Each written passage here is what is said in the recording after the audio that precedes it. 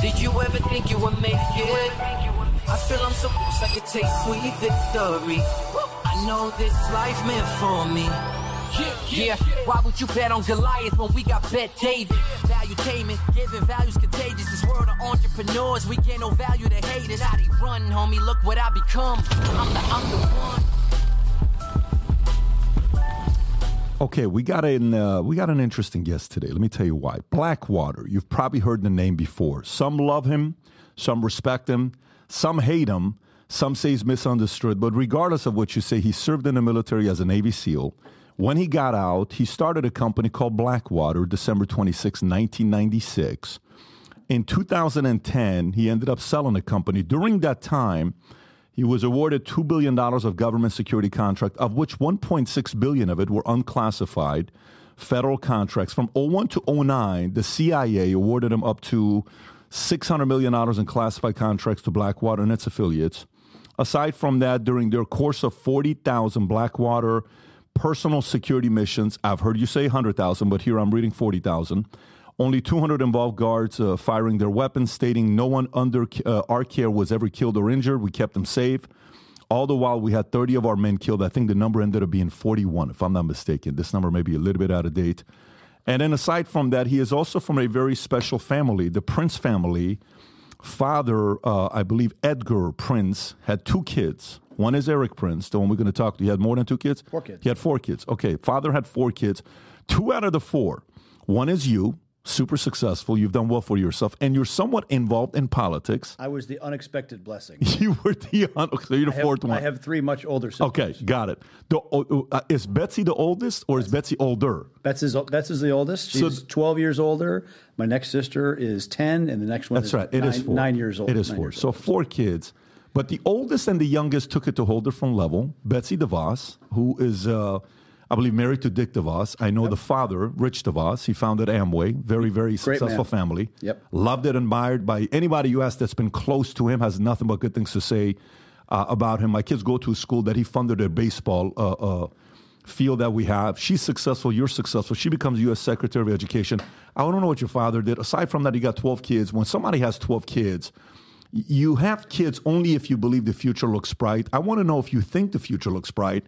And I got a bunch of weird questions for you. I want to ask, I asked a couple friends, hey, I'm talking to Erik, what can you say about him? Is he the American Prigozhin Wagner Group? Apparently you did some business with him, or maybe he hired you guys. We'll talk about that, whatever the story's behind it. That's a hard no. Okay, great. I mean, we can talk about it, but sure. I did not do anything with that. You can call any of these things that I bring up, you can call all of them out, and we'll have a good time with it.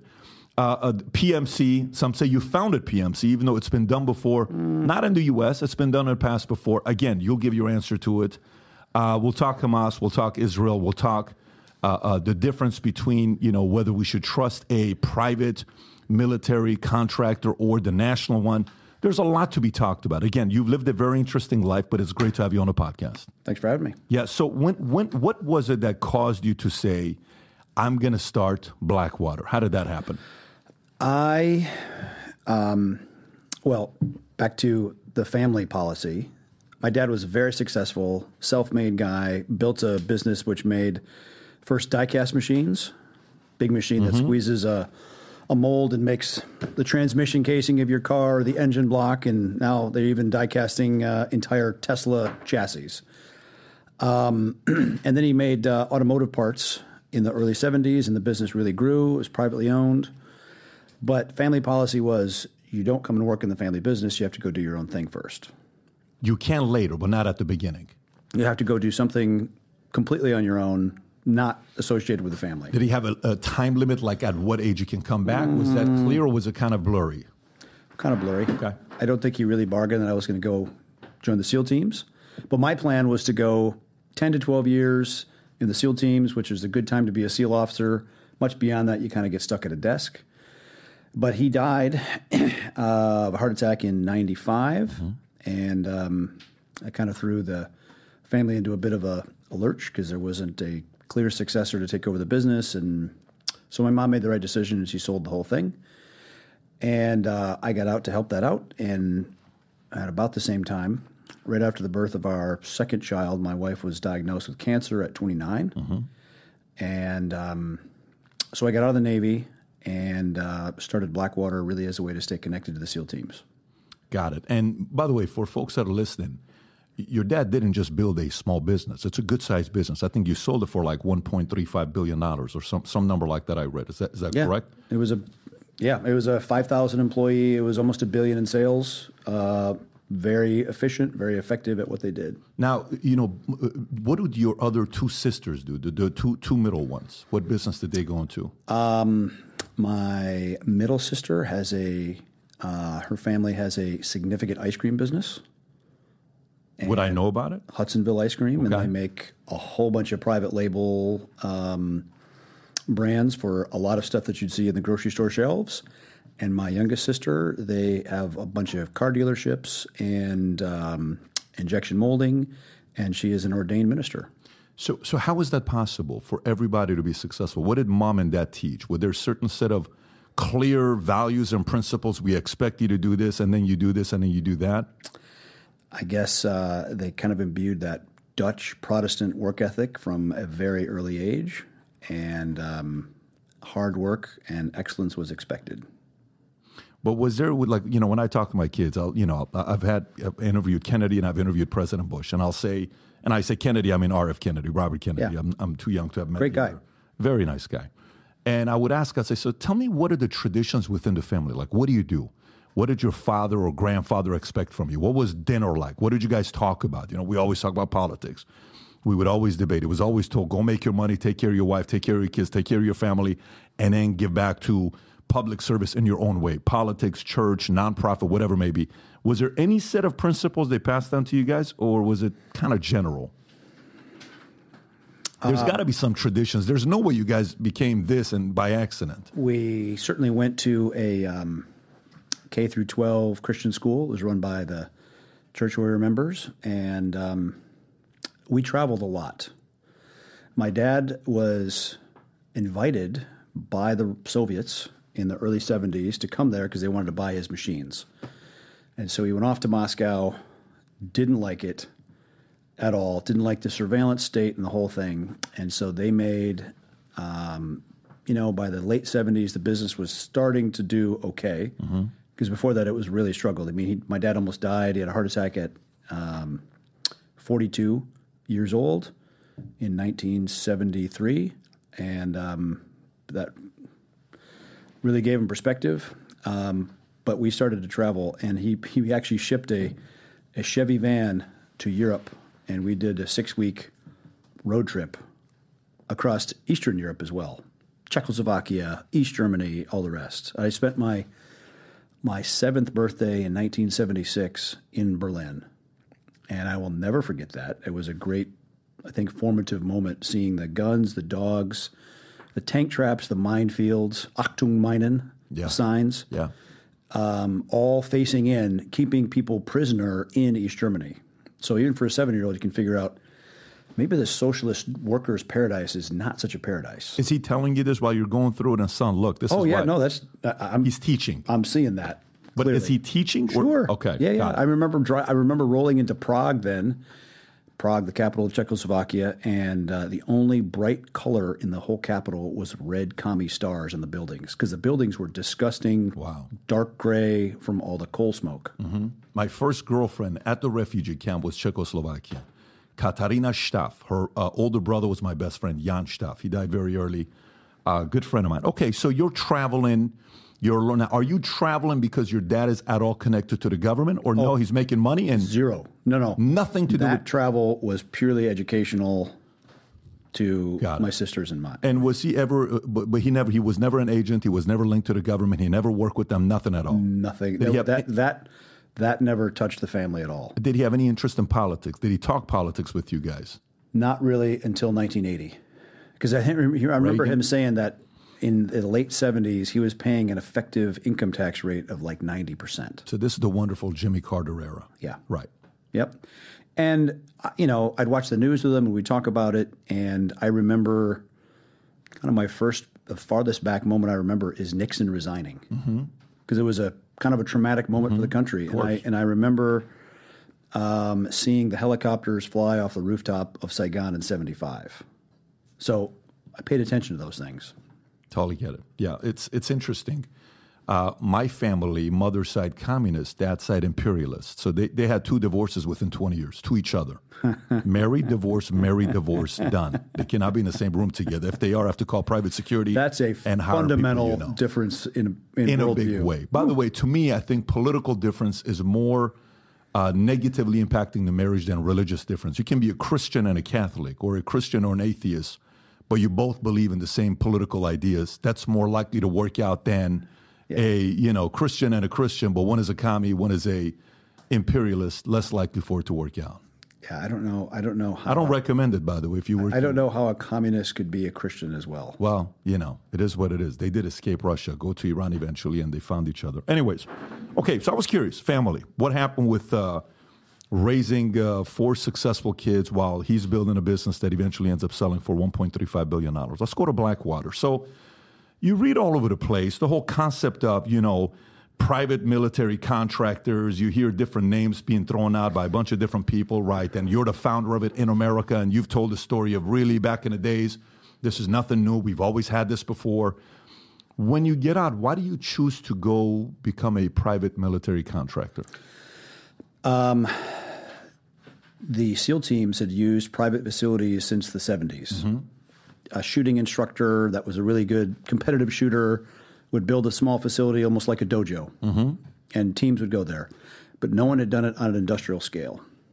And the tempo that SEAL teams would train at for a deployment, like I remember the year before I deployed, I was gone 11 of 12 months before even deploying for another 6 months. Are you married at the time or no? Yeah. Okay. Yeah, so that's hard. And so building a significant training facility where the teams could do a lot of that stuff local and still get home in time for dinner was important to me. And I wanted to stay connected because I got out of the Navy way earlier than I wanted to. And I was in the unusual, I think a lot of guys had the idea. I'm not original on it. I was in the unusual position that I could fund it, because funding a private training facility in the 1990s when a major base or range facility was being closed under BRAC, like once a week, that was very counterintuitive. It was unfinanceable. And every smart financial advisor said, that's a dumb idea. It'll never work. So started small. Well, had to buy a lot of land. But that's the 6,000 acres you bought? Bought 3,100 acres to start, and it was cut over forestry land. I knew nothing about business, nothing about government contracting, nothing about land development, but just kind of figured it out. And you go back to the team that you know and trust. Right, I hired Ken Vieira, who was my training officer at SEAL Team 8. Al Clark was our first firearms instructor, and I hired Jim Dehart, who was the guy that actually managed the facility of SEAL Team 6 and built it out. So, there's just very talented, hard-driving guys that figured it out. Now, if I would have worked with you, and if I was at any of the units you were at, would I have known that you're eventually going to start something? Would I say, this guy's probably going to start something? Nah, not necessarily. I kept my father's success very hidden. So did the crew know that you were from a wealthy family, or? No, I kept it really quiet the whole time, except after my father died, and then that was in March of '95. Like 3 weeks later, I had to be out in Fallon, Nevada, at the Naval Strike Warfare Center because we were doing combat search and rescue training and strike training, and we got done on a Friday. And the Navy aircraft wasn't coming to move us all back until the following Tuesday. And I asked my boss, I said, listen, I got all kinds of family issues because my dad just died 3 weeks earlier. Do you mind if I split and I'll see you guys back at the team on Tuesday? He goes, go. And my mom sent the plane. And a couple of the guys from my platoon drove me to the airport outside the base with a truck. And I said, guys, I got my bags. Just stay here. He's like, no, that's okay, Mr. P. Yeah, I got a private jet going to pick me up. Were you like, Mom, what are you doing, Mom? Why are you doing this? No, it was the only way I was going to get back because it was out in the middle of nowhere. Got it.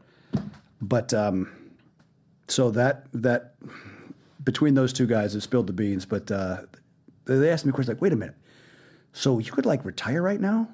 It's like, well, I guess I could, but who would want to do that? So anyway, that was the only time the secret cracked. Very interesting that you're from a very well-off family. You have money. You've traveled the world. You've seen a lot of different things. You probably stayed at the best hotels. You probably traveled private like you're talking about. You guys probably owned jets. You lived in beautiful homes, beautiful vacation homes. And you chose to go into military to make your life tougher and harder. Why would anybody in the right mind do that? Or was it the fact that they just raised you so well that it wasn't tied to money? I always had a desire to go in the military. I was a military history geek because remember my family went to Normandy in 1980, and I was the tour guide at 11. So I mean, Pegasus Bridge, and this is Sword Gold, Juneau, Utah, Omaha. Did a movie inspire you? Typically, it's linked to a movie. Was it a movie or a Well, T-shirt? the only movie about Normandy that was out then was The Longest Day, which was made in the 60s. Right. I probably did see that at that point, but no, I just read a lot of that kind of stuff. It's okay. So now you're buying the land, 3,100 acres. You bring your three peers to come start with you. You have the advantage that you have money, which means you can get started with money. And now people are kind of realizing your family's got money. Okay, maybe we're going to do something with this guy. You start 3,100 acres. You got your stuff going. Who's your first customer, and how do you find your first customer? At that point, it was a West Coast SEAL team, actually, that sent their guys all the way across because they didn't have any access to good areas then. And that's how we started. Our first big regular customer was actually the Canadian Special Forces. The Canadian equivalent of Delta Force would come and do their selection January, February, March because it was just too damn cold to be training in Toronto. Got it. And how did they find you? Because it's not like you're doing internet, you're running funnels, you're doing ads, you're running it on a paper.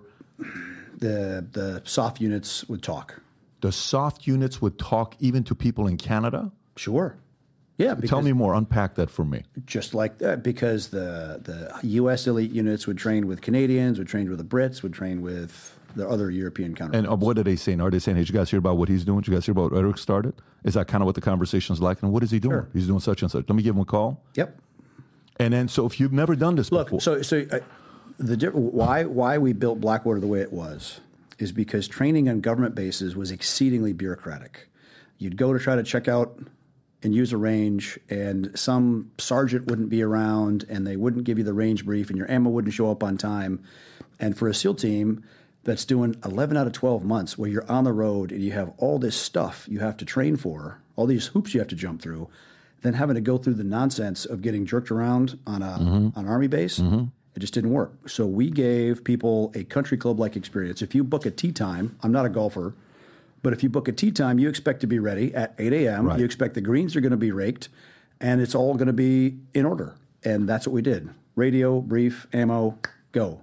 Lunch at 12, and it was a customer service organization, and that's how we ran it. And at the same time, so Blackwater's getting started, I moved back to Michigan because the original business my dad started, the die-cast machine business, because we'd sold the mothership, but the die-cast machine business had been kind of bumping along since started. It was not really making money or losing money. And I didn't have an MBA, but I really wanted to turn around my dad's business and make something run well. And I remember my dad described the president there as the smartest engineer he ever knew. And great guy, smart guy, would not change anything because we're trying to kind of do a lean transformation, kind of based on the Toyota production system to engineer out cost and buy things smarter. So at 27, I had to fire him. And that was quite an experience, and kind of restaffed the whole place with people that were much more focused on Six Sigma and lean manufacturing, et cetera. And that really taught me about linear flow. If you think about old school factories versus how a Toyota production system runs. Sure. Yep. And that really, I mean, even the Japanese, when they came to compete in America in the 80s, it really, it forced American manufacturing to wake up and cut the waste. Detroit, yeah. Exactly. And so seeing that and doing that to a machine tool business, which was a 30-year-old business and based on very old school practices, I start to think that, okay, we built a training facility, but what does the military do? It recruits, it vets, vet meaning vetting, recruits, vets, equips, trains, deploys, and supports people to do a difficult job in a difficult place. And so really, as Blackwater built out, and there was actually a kind of a aspirational picture made at the day we opened of what we wanted to look like in 10 years. Mm-hmm. And that's what it was. It became a machine which did that. And so later when 9/11 happened and we got pulled into the security business, doing overseas deployments of people for the USG, that put us in good shape, and that allowed us to be the low-cost competitor because we could process and recruit and do all that stuff with and for the guys before they went much more effectively than our competitors. So you start off with training, all one, so that's 96, December 26, 96. We opened in 97. Okay. Yep. So that means you don't get the real big contracts till 01, 02. Correct. The first years were very lean. What's your revenue first year? What kind of numbers you guys? 400,000. Okay, got it. Second year was 800, then $1.2 million, then $1.6 million. Still haven't blown up yet. Nope. Then it went to 12. Got it. That's it. Got it. 12, 35, yep. 160, 400, 550, and up. Did you guys ever hit a bill and revenue? We were about 850. 850? 850 we topped out at. And this is 7? Would it be 07 or 08? About 08. 08. Okay.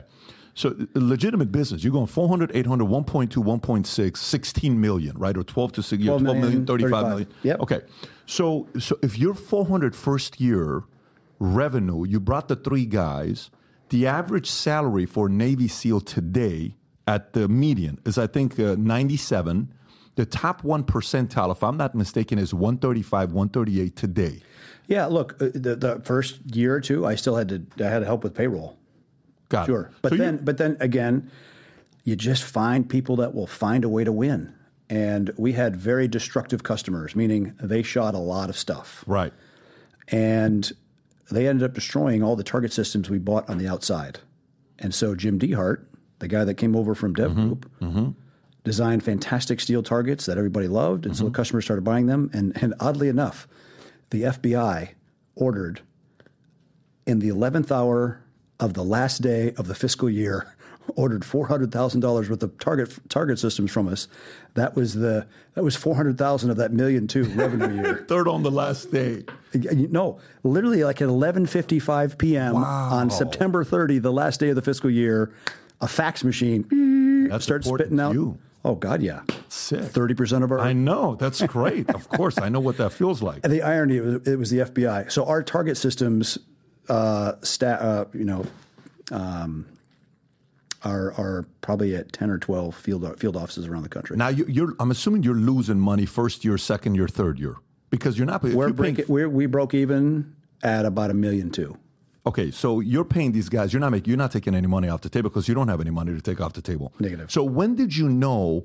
And by the way, if I'm working, if I got 2 options, okay, I'm in the Navy SEAL, I'm making the 97, 90. Let's say I'm making 6 figures, right? What advantage do I have? And by the way, that has to do with time and service, rank, all this. So I'm just. Well, come on, man. You're 27 years ago. It wasn't $97,000 of payroll back then. 60,000, you want to say? Yeah, 60. Okay, let's say 60,000. So 60 and the best guys are making 80. Is that fair? We put 60 to 80? Okay. Something like that. So why would I work for you instead of staying in the military? I'm assuming as a private contractor, you probably have way more to offer than the military does at this point, right? Because they like the chance to do it right. What does that mean? In a non-bureaucratic, non-nonsense way. I remember being a Hummer mechanic, and we would order parts, and I would look at the number, and I'd say, yeah, this part is $800. I'm like, why is this $800? And you'd go look it up, and you talk to Mercedes or yeah, it's a $70 part. Yep. We're spending $800 on, yes, we are. What are you talking about? It's kind of what happens here. So is that kind of what you were talking about, where money was being wasted? Yes. Like our first State Department job, which didn't come until probably 03 or 04, we'd been training high-end special operations units. We knew what we were doing. We knew our costs. Yep. The first price we submitted to State, they said, we can't accept this. I said, why? It's so low, it's not deemed credible. Got it. That's the idea. I understand. Have you been to Drive Tanks, the facility in San Antonio? Drive tanks? Well, no, I have. I used to have tanks on my farm. Have you heard of Drive Tanks? No. Okay, so this place called Drive Tanks. One day, crazy story, I'll tell you. I had kids. I had 2 British armored personnel carriers. But I'm going to tell you Some people go for hay rides. We had tank rides. But you see, you look American. You are American. I'm from Iran. So one day, I take my kids. These guys from Drive Tanks reach out. They say, Pat, we love the content. We want you to come out and bring your kids. We're going to have a lot of good time. We're going to drive over cars with tanks. We're going to blow things up. You're going to do 50 cal. You're going to say, I'm like, all right, let's go. We get a big sprinter. We get the guys. We go. I took both of my boys at the time. This is 5 years ago. So my oldest would be 7. Youngest would be 5. We go there. There's Navy SEALs. There's Delta. There's Special Forces, 5th Group. Everybody. They're there. And you're making bombs. You're driving on tanks. You're doing all this stuff. It was an incredible experience. If a person's never gone to Drive Tanks, you got to go to. It's a great experience. My kids come back. That next week, my son goes to school, the younger one, 5-year-old. Teacher says, how was your weekend? Says, it was great. So what did you do, Dylan? My daddy and I made bombs, and we blew buildings up. I get a call from school. The teacher says, your son can't say stuff like this, because I'm from Iran, so they're freaking out. I said, well, what did my son say? He said, well, your son said you and him made bombs, and you guys blew up buildings. I said, my son's not lying to you. Well, sir, what do you mean you guys made bombs? I said, man, we went to this place in a military facility. These are trainers, Drive Tanks. Here's the video. Oh, my God, he scared the kids off. I said, this is an innocent kid. He's just giving you experience. Anyways, we had a great time with it. I ask you this because was this kind of like a hobby or was it a business? Did you see it being a billion-dollar business? Was it kind of like, let's see what it's going to turn into? Or was it a clear vision? You saying, I think we can turn this into a billion-dollar empire. Another formative moment was seeing the incompetence and corruption of the UN in Bosnia, right? Yeah. The Yugoslav Civil War, and UN forces letting people just get slaughtered at Srebrenica. So yeah, I had, and even seeing the nonsense what happened in Rwanda. UN run their mouth, and the Houthis kill. Sorry, no, the Tutsis and the Hutus. Yeah. The Hutus kill 1 million Tutsis with basically farm tools in 4 months in Rwanda. Come on. So I definitely saw a need for private peacekeeping as a way to displace the UN, which was, in my mind, and proven corrupt, immoral, useless. Beyond useless, they're malign. In your mind, are you sequencing the process of how this is going to work? Yeah, we're going to start off as a training facility. We're going to get the word out there. We're going to get the right training in. And then all of a sudden, we're going to be a contractor, and we're going to do it better than the military is doing it. Did you kind of foresee that happening? Yes. And seeing what Executive Outcomes did, which is a South African PMC that was formed in the early 90s, the great work they did in ending the war in Angola and literally saving Sierra Leone from almost an ISIS-like force called the Revolutionary United Front. They cleaned it up in 120 days and then were forced to leave by idiots at the State Department, only to have the country retaken again by the same bad guys. I knew there was a place to do peacekeeping and stability operations infinitely better than what the status quo was. Are you and in doing so, saving millions of people from unnecessary suffering? When you're talking to the first 3 guys you hired, are you selling them that vision? No. Okay, so they don't know. Their simple wanting to come over to you is the fact that 5 and 10 meter target was, we're going to run a fantastic training facility, and you get to innovate tactics, techniques, and procedures. And we wanted to be a place where, because at that point, the SEAL teams, the JSOC units were not doing a whole lot of close quarter battle and door kicking and that stuff. Actually, the people to really learn from then was LA SWAT. They taught the best hostage rescue. LA SWAT.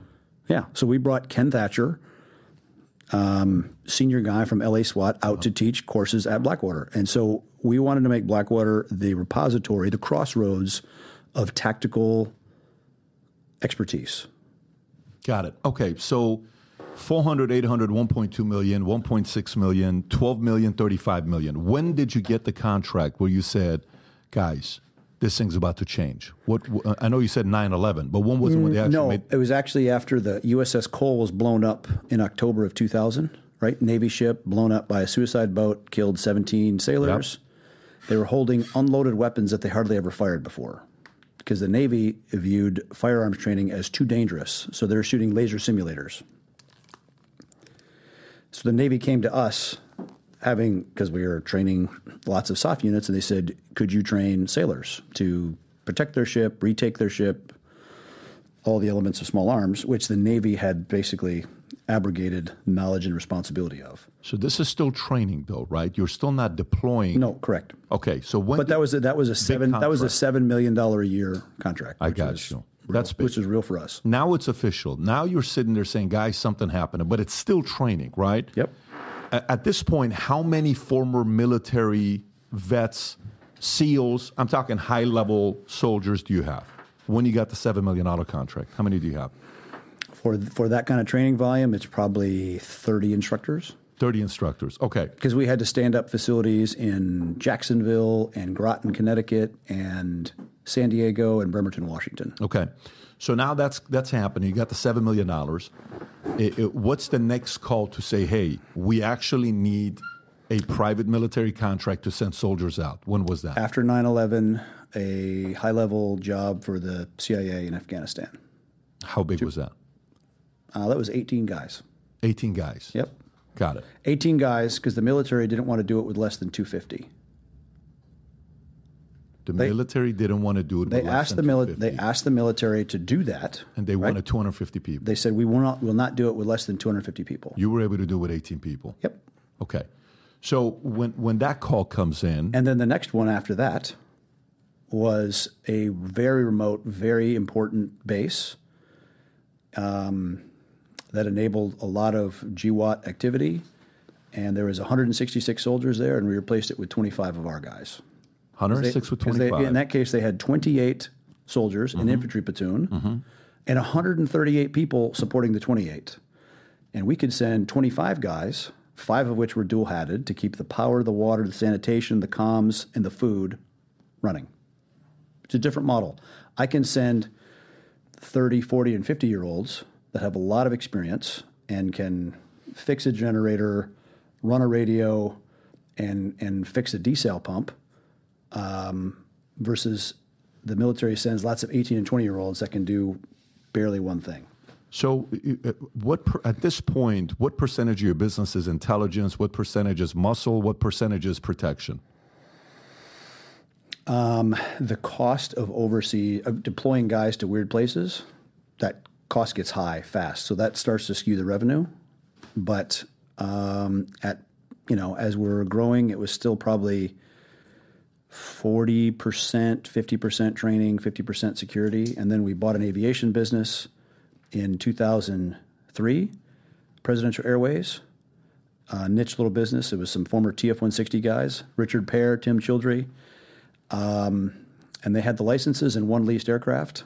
And we bought that. And 6 years later, we had 73 aircraft that we owned and operated, everything from a 767 to a Super Tucano light attack aircraft that was fitted out with a FLIR, a G-Box, a cell phone intercept system, geolocation, Link 16, so we could talk to all the fast movers, and it could drop laser-guided bombs. It was magnificent, and we actually we put that on contract to JSOC as a way for them to do very cost-effective close air support cheaply.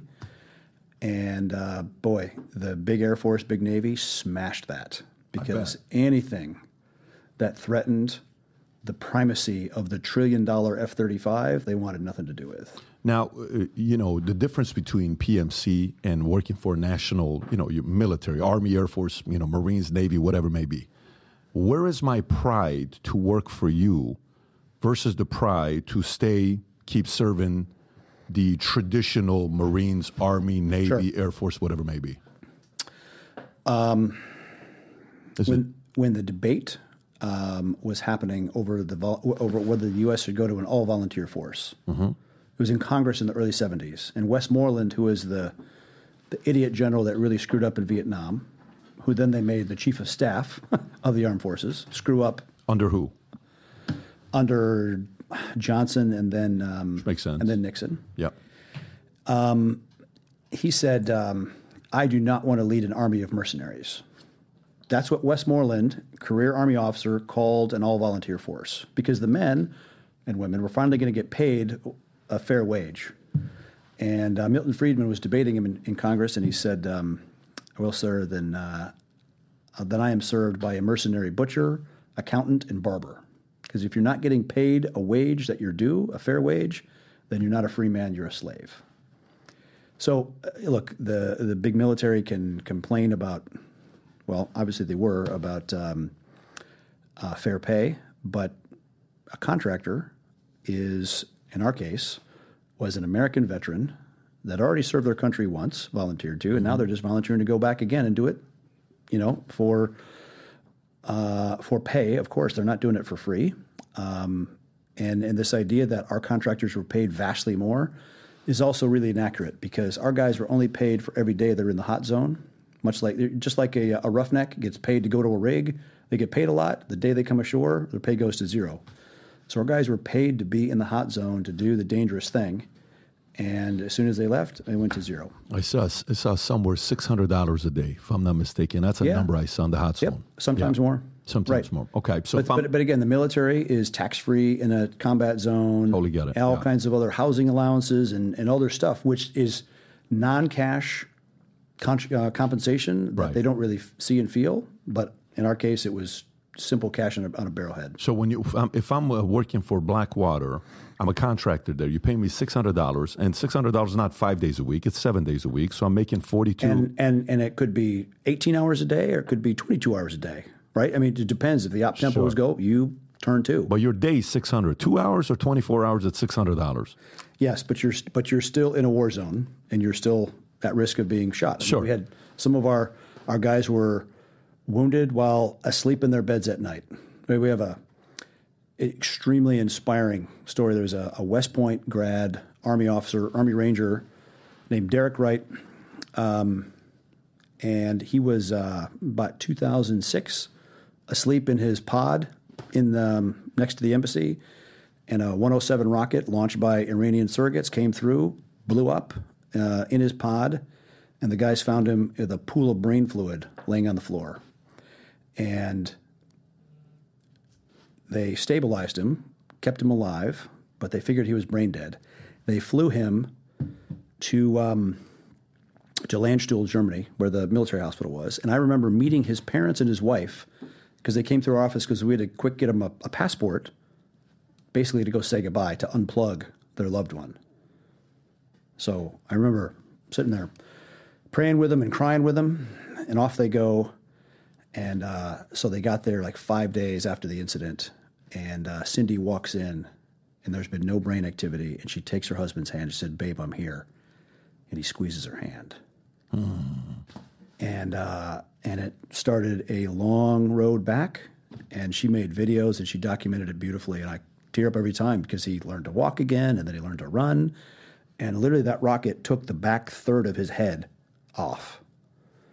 And one of his eyes doesn't work well, but God bless him. He is as resilient as you could imagine. He's alive, and he is a tour guide in the state capital of Texas. Get out of here. Yeah. Get out of here. What a story. Wow. So, yes, people can throw stones at contractors getting paid.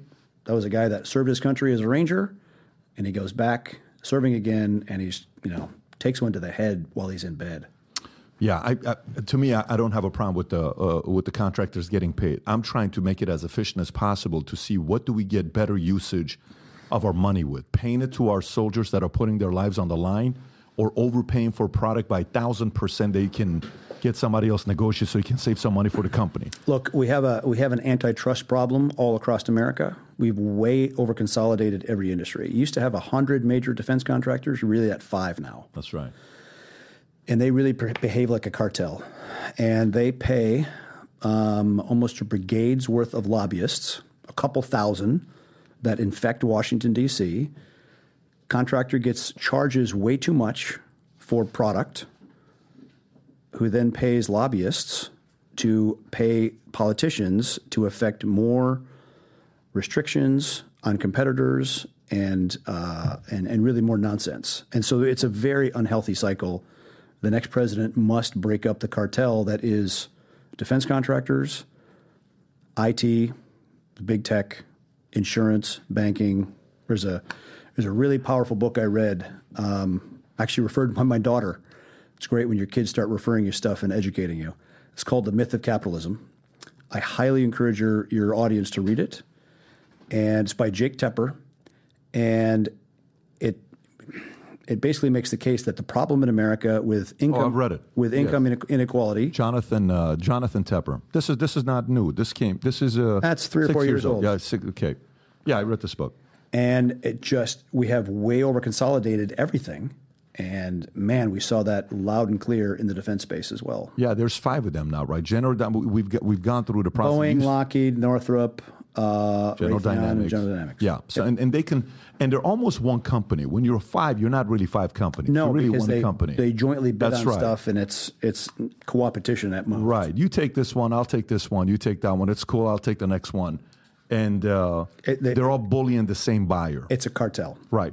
Makes sense. Now, let me ask you this. For somebody that's looking on private versus public, right? If I'm choosing to give you the money, do I want somebody like you to become as powerful as possible where all of a sudden you're saying you have 73 aircraft, 767, you have all these guys.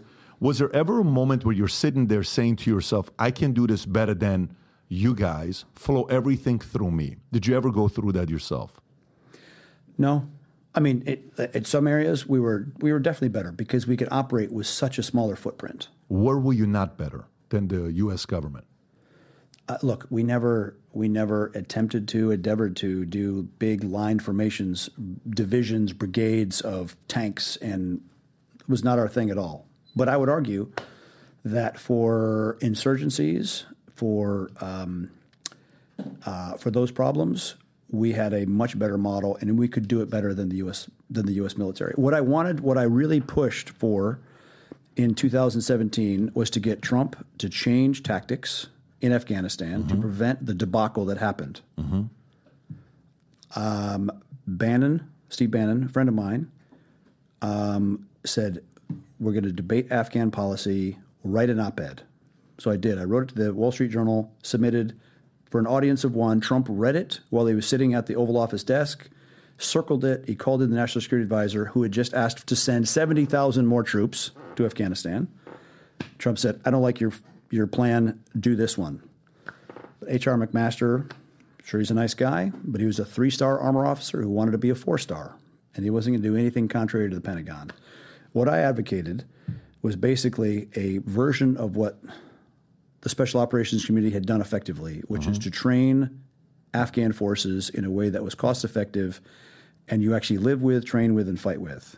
Put that mentor model with them so that you have, well, it's the same thing the East India Company did for 250 years, building local forces.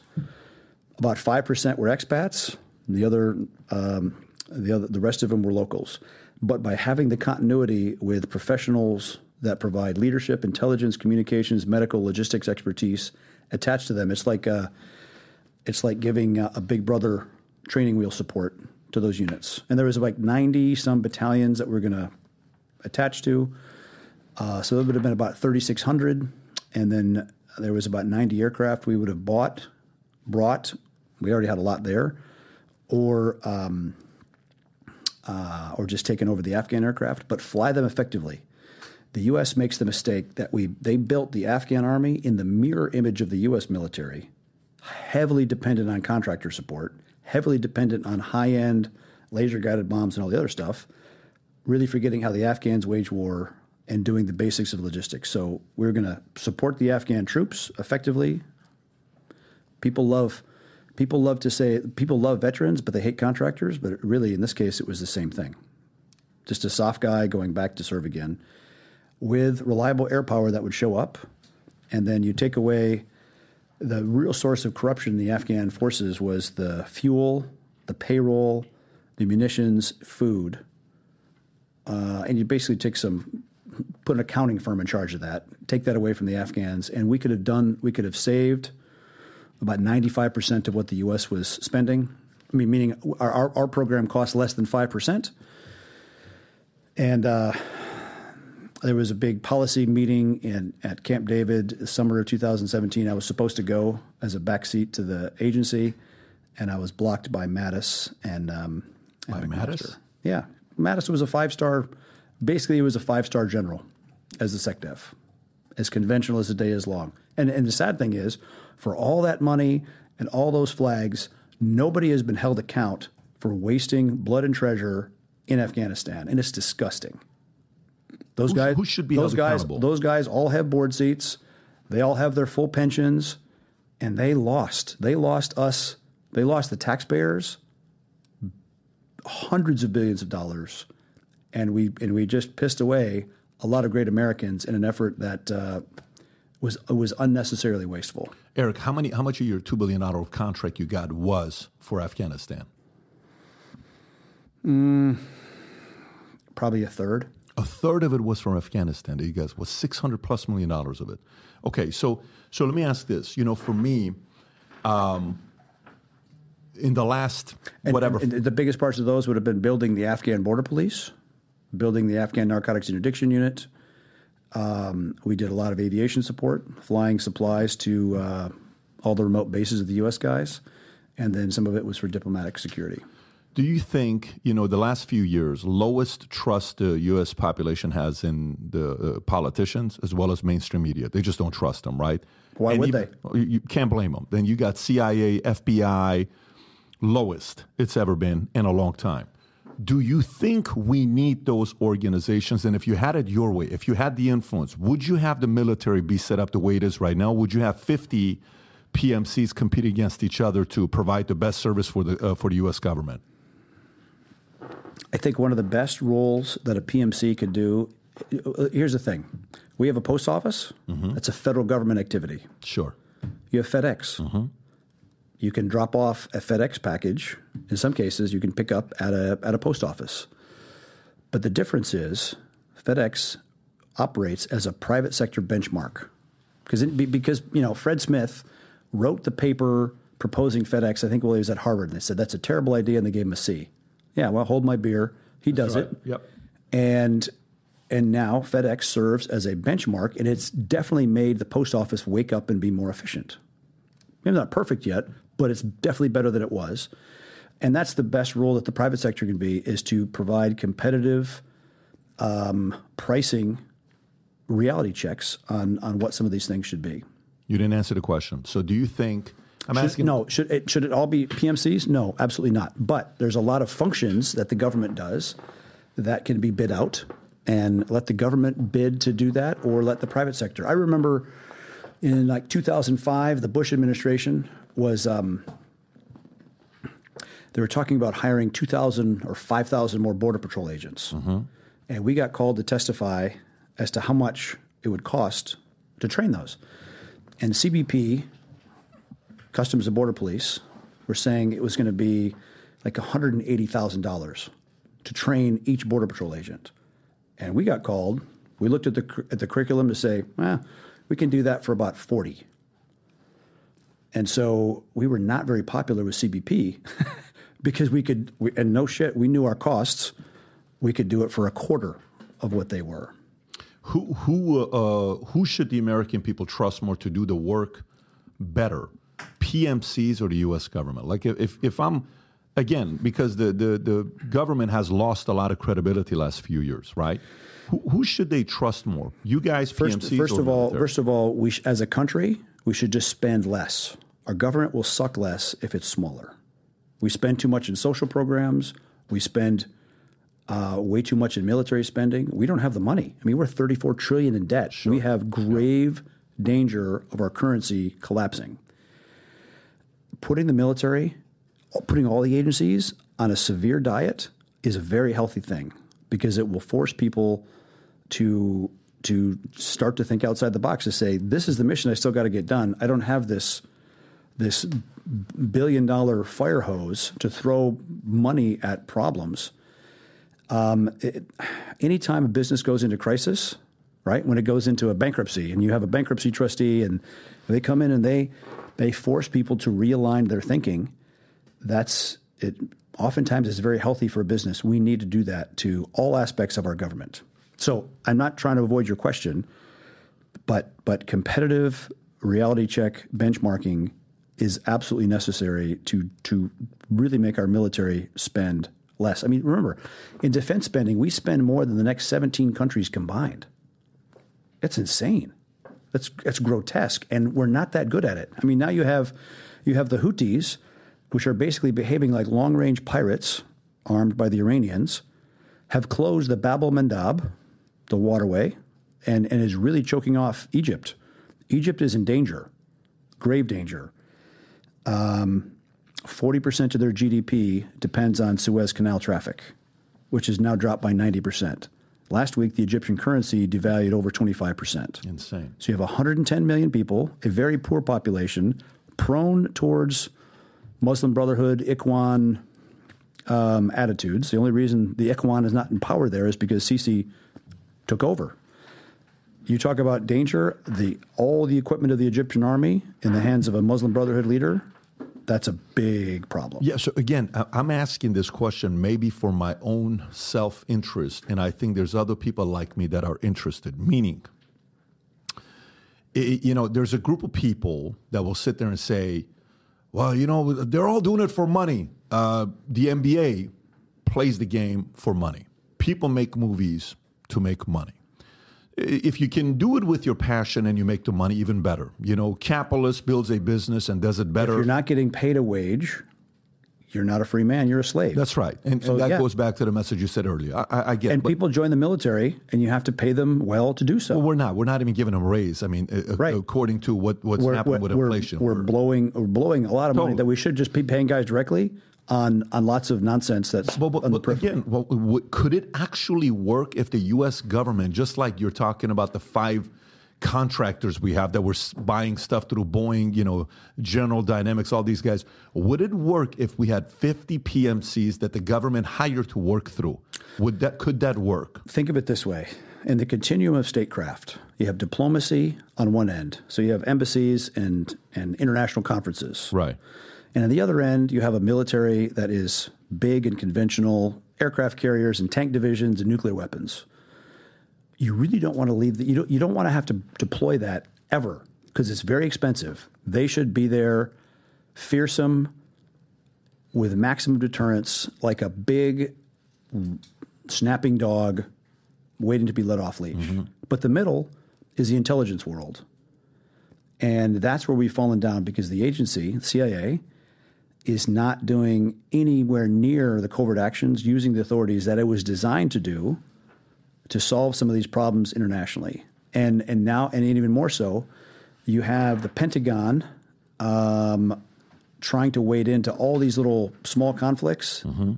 and they basically crowd out the private sector from helping and correcting these situations. Like Guyana.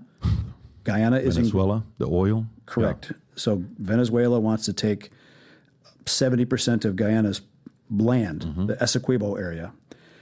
And that is a perfect example of Guyana needing a PMC. They need surveillance. They need some specialty manpower to train and advise them. They need some lift aircraft. They need some maritime interdiction capability, all of which a PMC can do.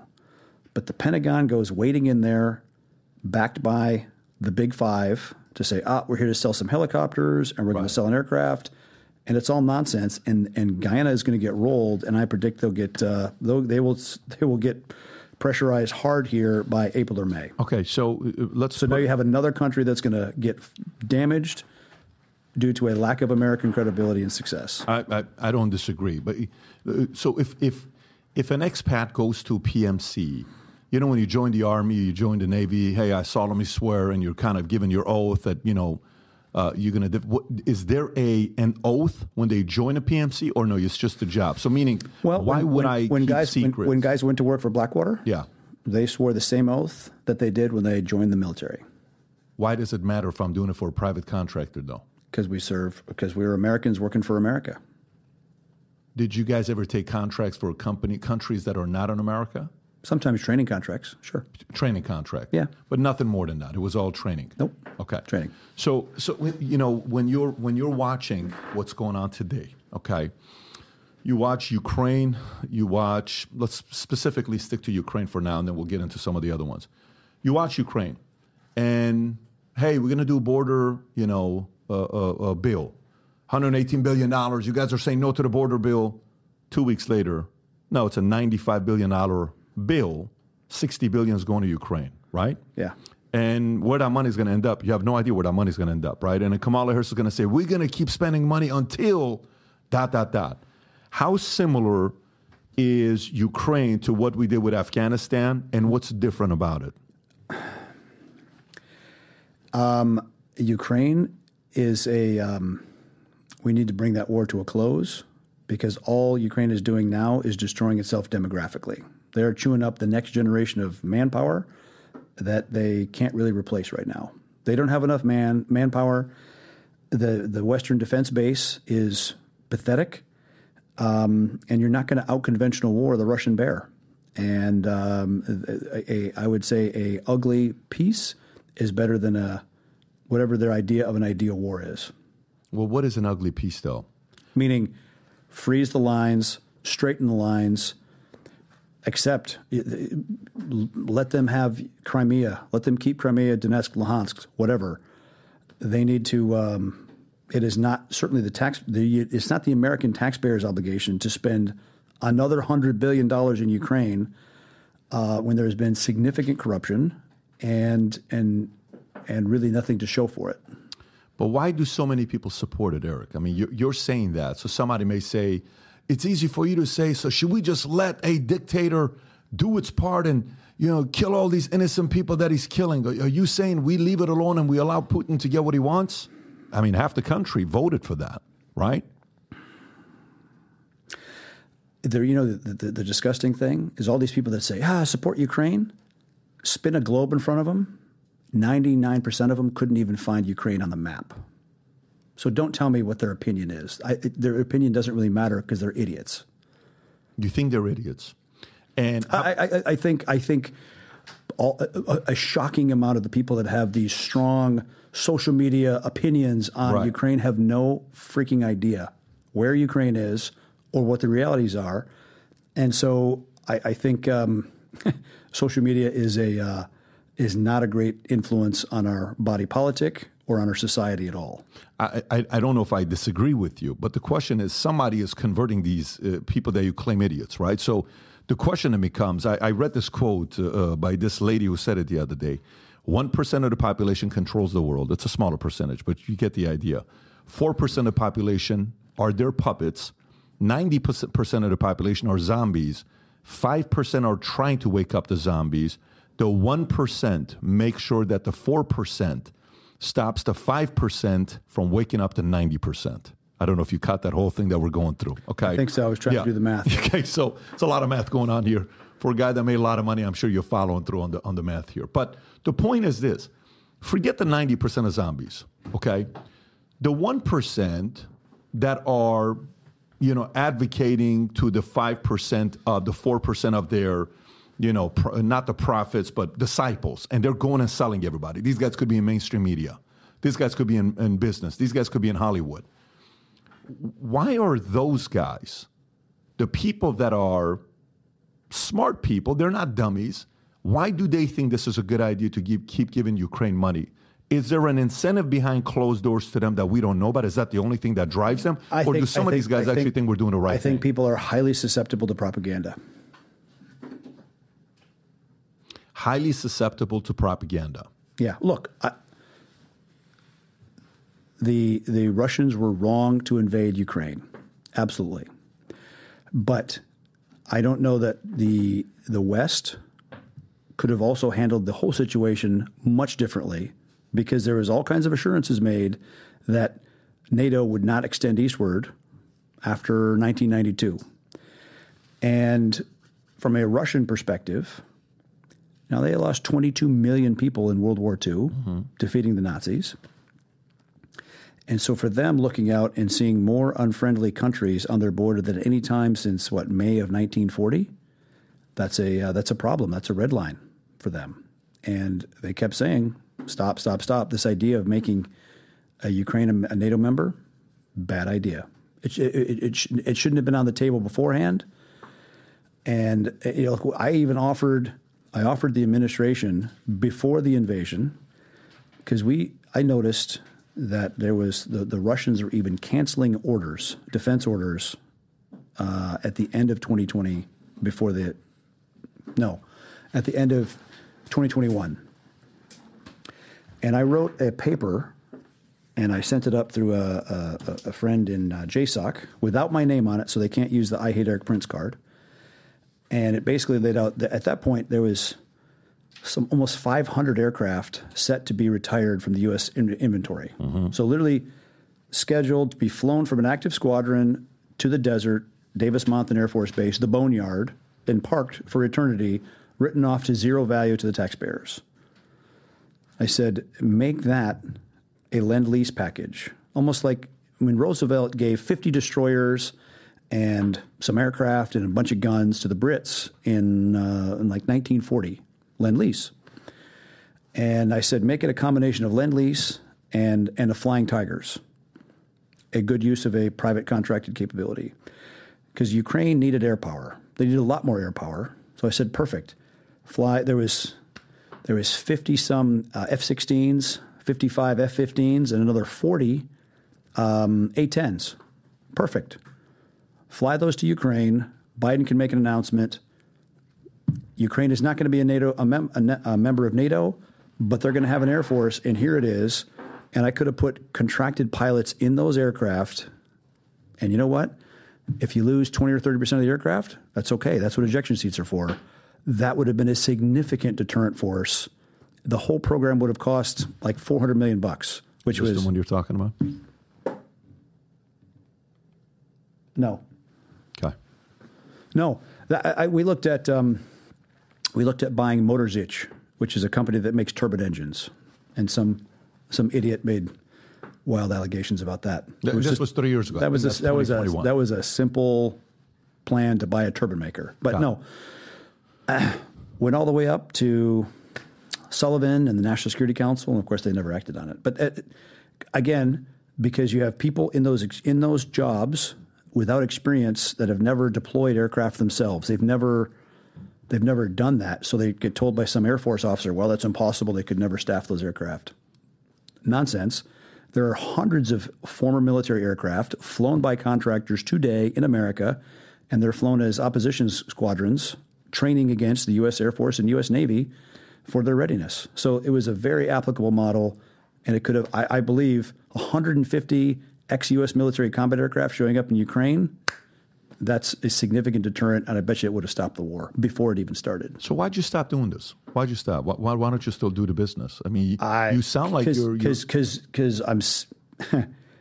because the left and the idiots in Washington so hate any ideas that are innovative or different, that interrupt the money train, the very corrupt money train from the Uniparty. Okay. Lindsey Graham, just as bad as any Democrat, on spending more money to defense contractors and washing it through. And what do we have to show for it? What great military successes do we have for the last 25 years?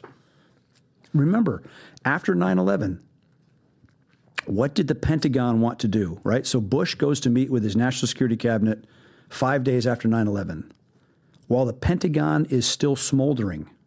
The most expensive military in the world at that point, with like a $700 billion budget. They wanted to do bombs, missiles, and a Ranger raid in October of 2001. And they wanted to wait until the following April and do a mechanized invasion via Pakistan. That's the best the Pentagon came with. It was the CIA, Go for Black, and Counterterrorism Center. And they said, money, authorities, 3 weeks, the flies will be walking on the eyeballs of our enemies. That was innovative. They had done asymmetric unconventional warfare, and with less than 100 special operators and case officers backed by air power, smashed the Taliban. They were truly on the run. That model worked for 6 months until the big conventional Pentagon showed up, and then they screwed it up for the next 19 and a half years and basically replicated the same Soviet battle plan. If you read a book called The Bear Went Over the Mountain, That's what the Soviets did. In fact, our base locations were the same places the Soviets were, followed the same plan. So you telling that story, what's your point of telling that story? Are you telling it to say how bad it is right now? If that's what you're doing, why did you get out of the business if you think you're fully qualified to be able to expose that and make it better? Why did you get out of the business?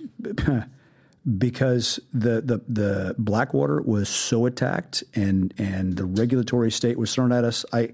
I paid about $2.5 million a month in legal fees for 2 years. $60 million. Yeah. Paid the highest per capita fine in State Department history from Hillary Clinton for no actual damage to national security. So of all the stuff that was thrown at us, because Blackwater was bad after Nisera Square and the left really came for us, we fought off all the audits, Defense Contract Management Agency, and we came through that all clean. But the one place we could not fight, we couldn't litigate, was on export licenses, because if we litigated, they would stop all export licenses and it would stop the business, because you have to be able to export body armor or a helmet or a gun to do a security or a training job. And so they stuck us with the highest per capita fine, and even in their study, they acknowledged that there was no actual export of no damage to national security. So what they ended up fining us for was exporting helmets, body armor plates, etc. So if we were working for the State Department, diplomatic security, another part of the State Department does the licensing called Defense Trade Controls, and they're kind of moving at their own pace. And so we have a license into them to export stuff for our guys, which the Diplomatic Security Service is demanding. I need 50 guys in this town in Iraq, next week, go, go, go. My license is in. It hasn't come back. I'm not going to send these guys naked. Yeah, we sent the body armor, we sent the helmets, and they fined us like $500,000 per helmet. That kind of nonsense. And it was just politics. So I started the business as a way to stay connected to the community I loved and to serve my country, and to just get repeatedly kicked in the head. Yeah, I'm about done with that. How many people, how many PMCs do we have right now the size of Blackwater? Peak, when you guys were doing $850 a year in America. There's really not any integrated ones left. And they've like Blackwater now is owned by BlackRock, by Apollo, another freaking New York hedge fund. And it's run like a typical Beltway bureaucratic firm. But you getting out, you're contributing to that, no? If you get out and, because think about it, okay, so how many people like you are there? And I know what you're thinking. You're like, do you know how hard this was? Do you understand how tough this job is? I get that. Honestly, no, it's a fair criticism. Because if I look back, I was, 2007, I was 37 years old. Mm-hmm. I did not have an older me as a mentor. Nobody that I knew in Washington or anywhere had gone through the regulatory proctology that we had, the bureaucratic assault, the media assault. I mean, at that point, we were doing very legitimate covert action programs for the agency that I was even involved in personally, on top of all the training in security, aviation, and stuff. And so we kind of built and prepared to help our country deal with threats abroad, not planning for the bureaucratic and media and political assault that we came under back in Washington. But if I could send myself a note back to when I started the business, I would have just said, don't work for the State Department. They're not worth it. For all the great work we did, I don't care what happens to them, not worth my people. Find somebody else. That's the one thing. What else? But even having gone through all the shit, the gauntlet, even if I had to pare it back down to a 30 or a 50-man business, down from a 1,000-man or 3,000-man, hindsight, I probably would have done it. Because it was such an extraordinary team. They were the best. That team, that management team, punched so far above its weight, it would run circles around the Fortune 500. How many of them are still there with whoever? None. No, okay. So your kids, you have 12 kids, right? So we have a double Brady Bunch family. Okay, I had 7, she had 5. So 7 is still a lot. So you got a good size. I got 4. I'm like, I'm a small timer compared to you. having 7 and 12 kids. Okay, so 7, 12 kids. Do you think the future looks bright for those guys if somebody doesn't choose to expose what these guys are doing on the military side? Because the fewer guys like you out there, you create fewer competition. If you do, the bullies are just going to go more, and they're gonna be able to take advantage of the system more and have more and more control. And my concern is the following. So you ran a PMC, okay, successful one, $850 a year.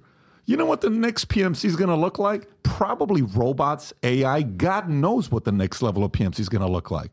We've seen it. I mean, it's not like it's not a believable thing, right? You see in the military where a guy creates, he's got all these. There's an interesting window to what that looks like. That's what I'm saying. I think it is a small little window. There's a book called The Profession, written by Stephen Pressfield. And that's the guy that wrote Gates of Fire about Thermopylae. He also wrote The Lion's Gate, which is a very interesting book on the 67 war. But he wrote The Profession, which is written in like 2030, set in 2030. And at that point, the Iranians invade Saudi Arabia. They take the oil fields. And the U.S., because of basically Middle East fatigue, doesn't send any troops.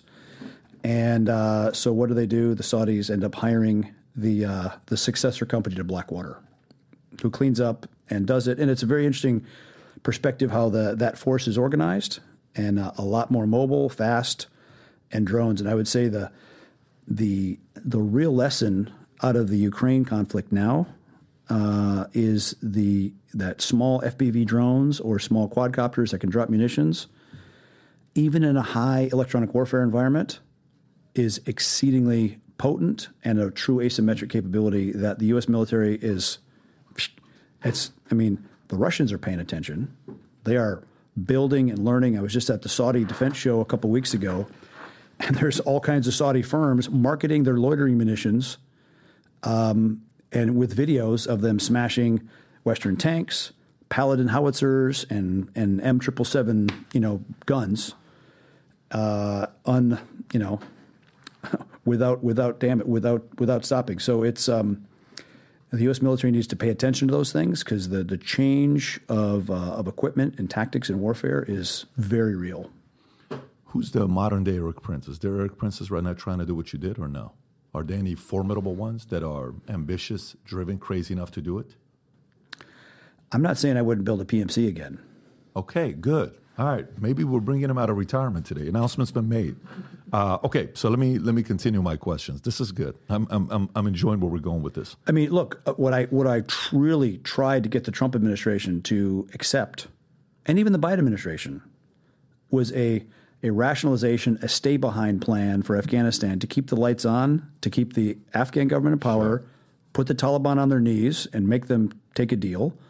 Yeah, that would have been a full spectrum PMC. But instead, $83 billion. And now billions of dollars right every year in whatever aid. I would not do a PMC to just play defense and be a bodyguard for the State Department. No, I would do it if we could actually do offensive combat units that could go and do small scale counterinsurgency kind of stuff. The Russians contacted me in 2011. I went to Moscow November. They said, please come and build a Blackwater here. Here's the land, all the rest. I actually went shooting with their Alpha group. And that was, this was before they went into Ukraine, even in 2014. So there was the reset and peace, love, and happiness with the Russians. Obviously, I said, no, I can't do that. But it was interesting. They fully embraced what the private sector can do. And are they doing it? The Russians have never really integrated air-land battle and maneuver and fusing that surveillance. I would argue, I think I could have built a better PMC than Prigozhin did. But Wagner Group? Yeah. Because that was a very, very conventional force. Did you guys ever do anything? Did you ever meet him or no? Never did. Never had a communication, nothing? 0.00000. Got it. Because somewhere it talks about Blackwater offered service to Wagner Group. Yeah, that's a that's a newspaper, if you can call it that, funded by an Iranian communist. From the Today part, you got to give them credit. It's actually a pretty good spin if it's... Fuck those guys. Who is this company, by the way? Do you know? Can you pull this up? I'm actually curious. It's funded by Pierre Omidyar. Okay. Whose parents were Iranian communists, which they stayed in Iran. Yeah, that's from the Mossadegh camp. Al Jazeera wrote it, or who wrote it? Intercept wrote it. Okay. So you're there. You're in Russia. They're wanting you to create a PMC there. This is a year after you... So 2011. So this is a year after you sold.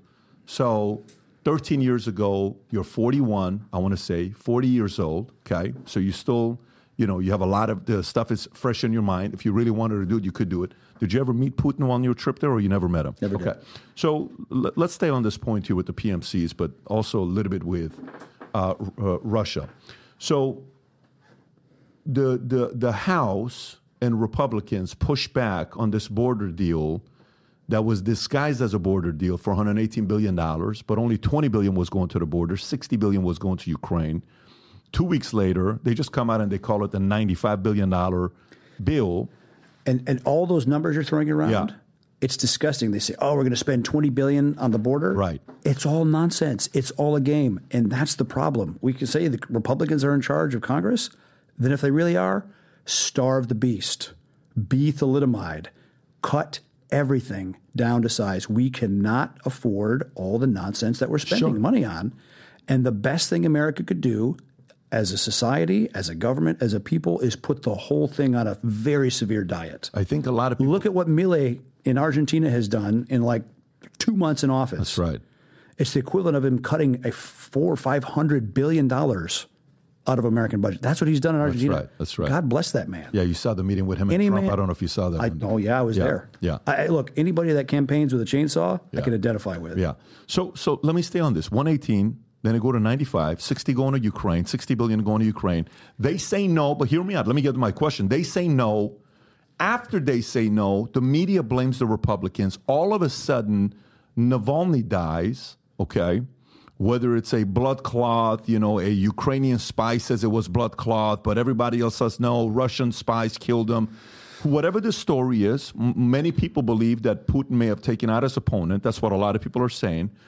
And if that's the case, then the following week, U.S. puts 500 sanctions on Russia, 500 sanctions on Russia, 3 out of 4 banks in China, the largest banks in China, 3 out of 4, all say moving forward, we're not doing business with China. These are all bigger than J.P. Morgan Chase in China. So bigger with China or doing business with the U.S.? They will not do business with Russia. They will not do business with Russia. So I can give you the bank's names, Rob, if you want to pull up the bank's names. I believe you. I'm not questioning that. One of them, Industrial and Commercial Bank of China, then China Construction Bank, Bank of China. ICBC. Yep. The only one that didn't do it, that still allows, is the Agricultural Bank of China, all bigger than J.P. Morgan Chase.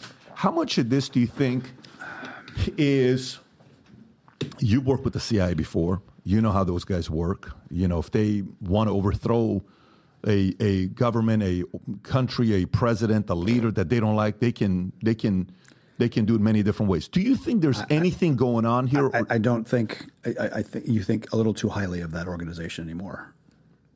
I think too highly of that organization. I think you're over projecting what their capability is. Or what their willingness is. Let's change the capability. How about motive? Is their motive still high? If they want to get rid of somebody, do they still have high motive when they don't like somebody and say, let's target this guy, let's get rid of him? Is the motive still high? I don't know. I come back to the you've heard of Havana syndrome? No. Pull up Havana syndrome.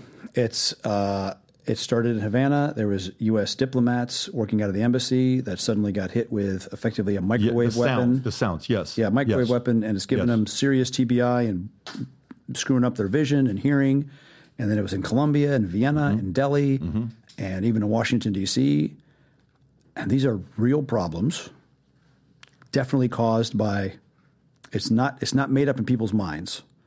And for the agency to say, well, it's all in your head, that's a problem. That's an organization I have a problem with.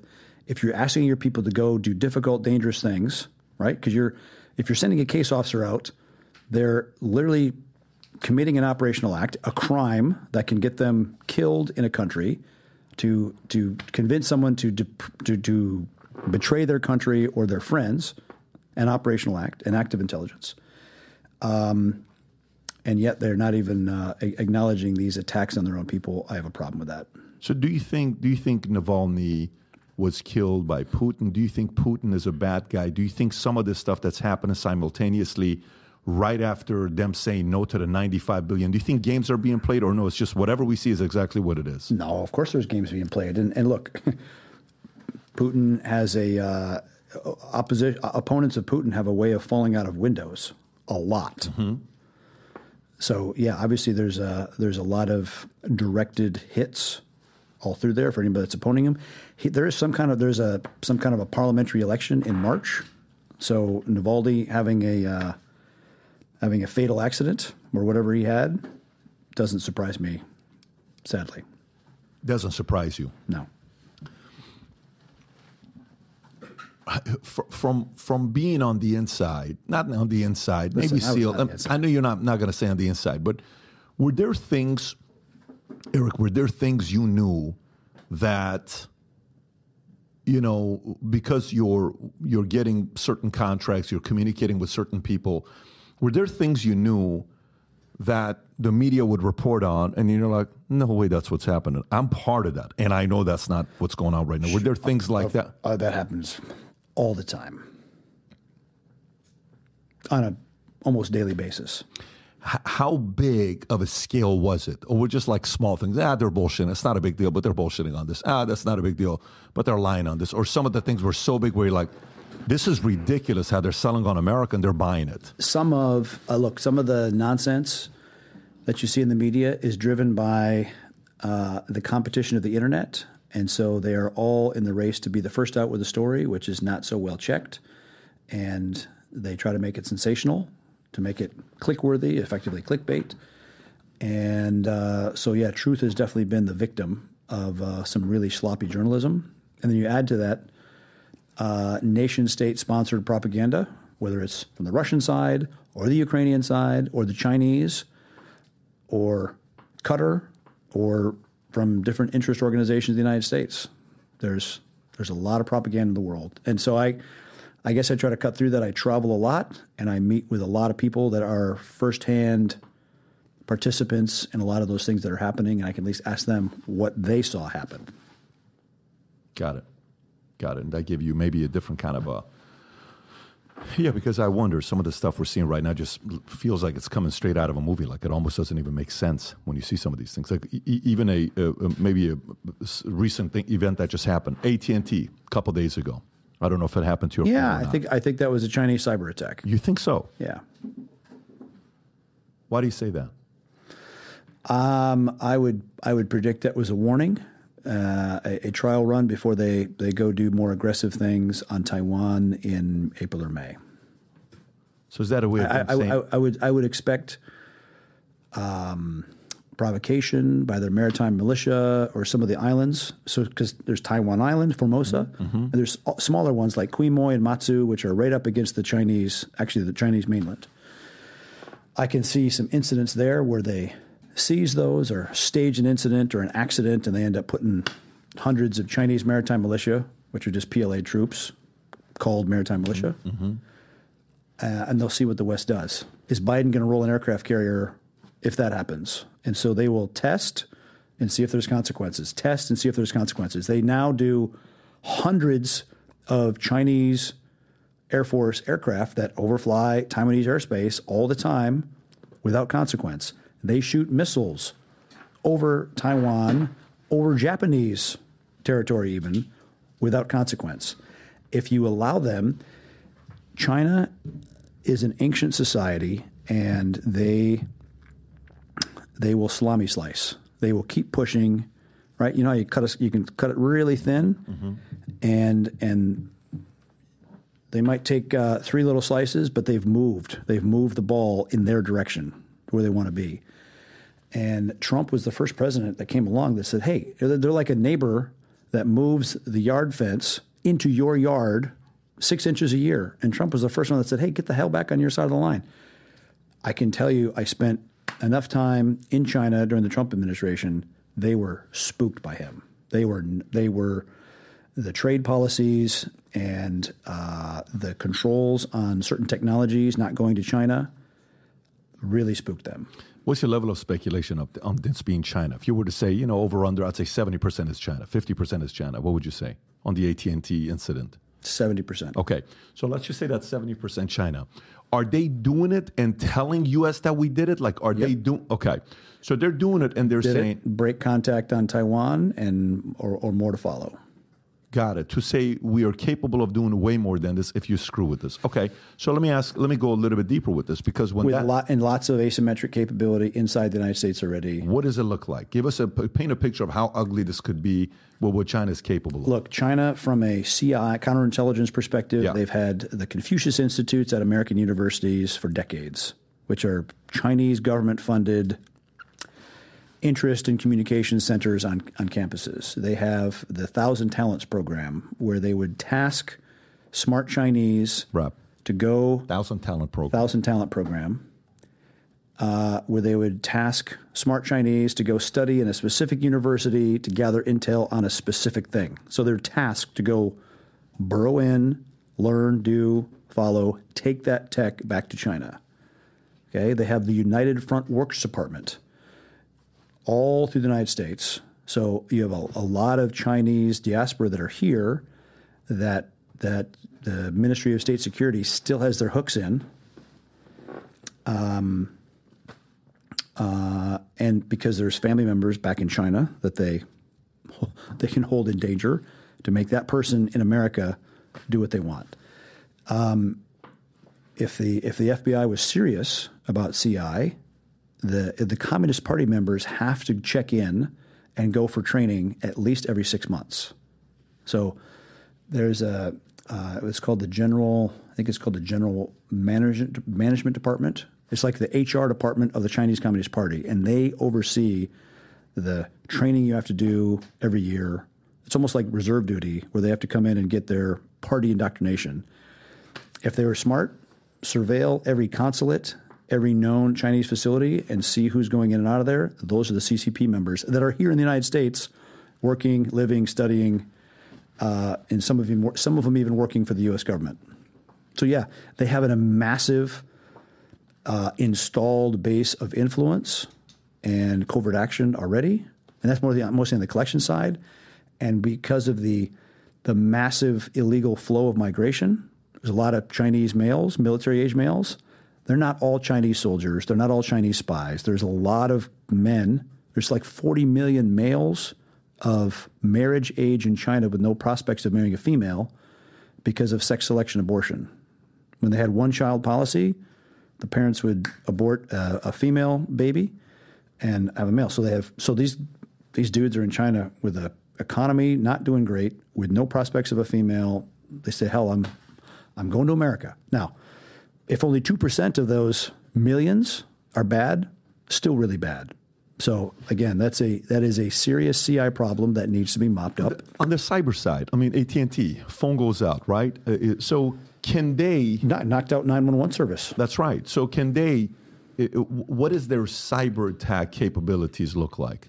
How, like, if you were to paint a picture, what could it look like? Quite significant. And if there's Huawei switches and any of that Chinese telecom infrastructure in the United States, which is what Trump was right to ban and to push other allies to ban. When the daughter was trying to come in from Canada and she was doing business with Iran and Huawei no longer could do business here. Yep. I remember that. Yep. But before that, there was a lot of Huawei switches installed, and so who knows what backdoors that they still have.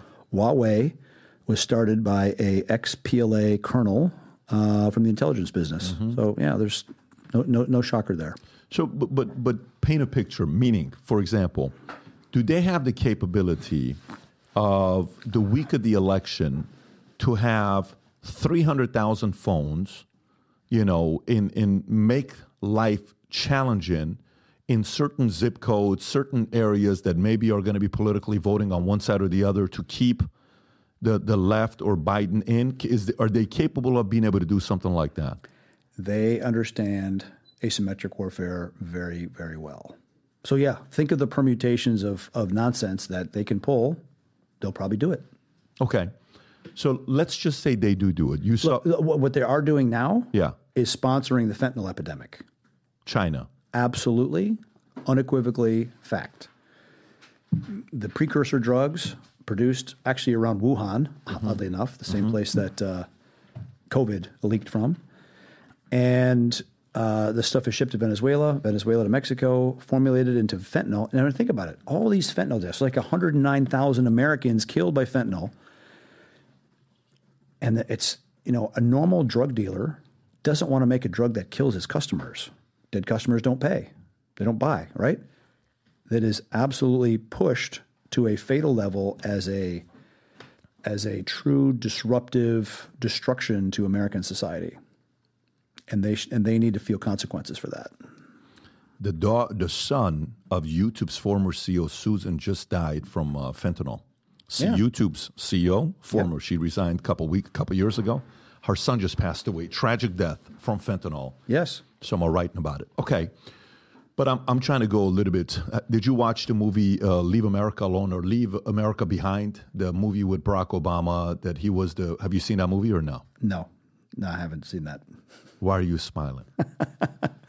I wouldn't say Barack Leave Obama. the world behind. Barack Obama would not be on my top 10 filmmaker list. Well, if there's anything that I would want you to watch is this one. Not because it's a great movie. When you watch it, you'll see why. I'm surprised you haven't seen it, by the way.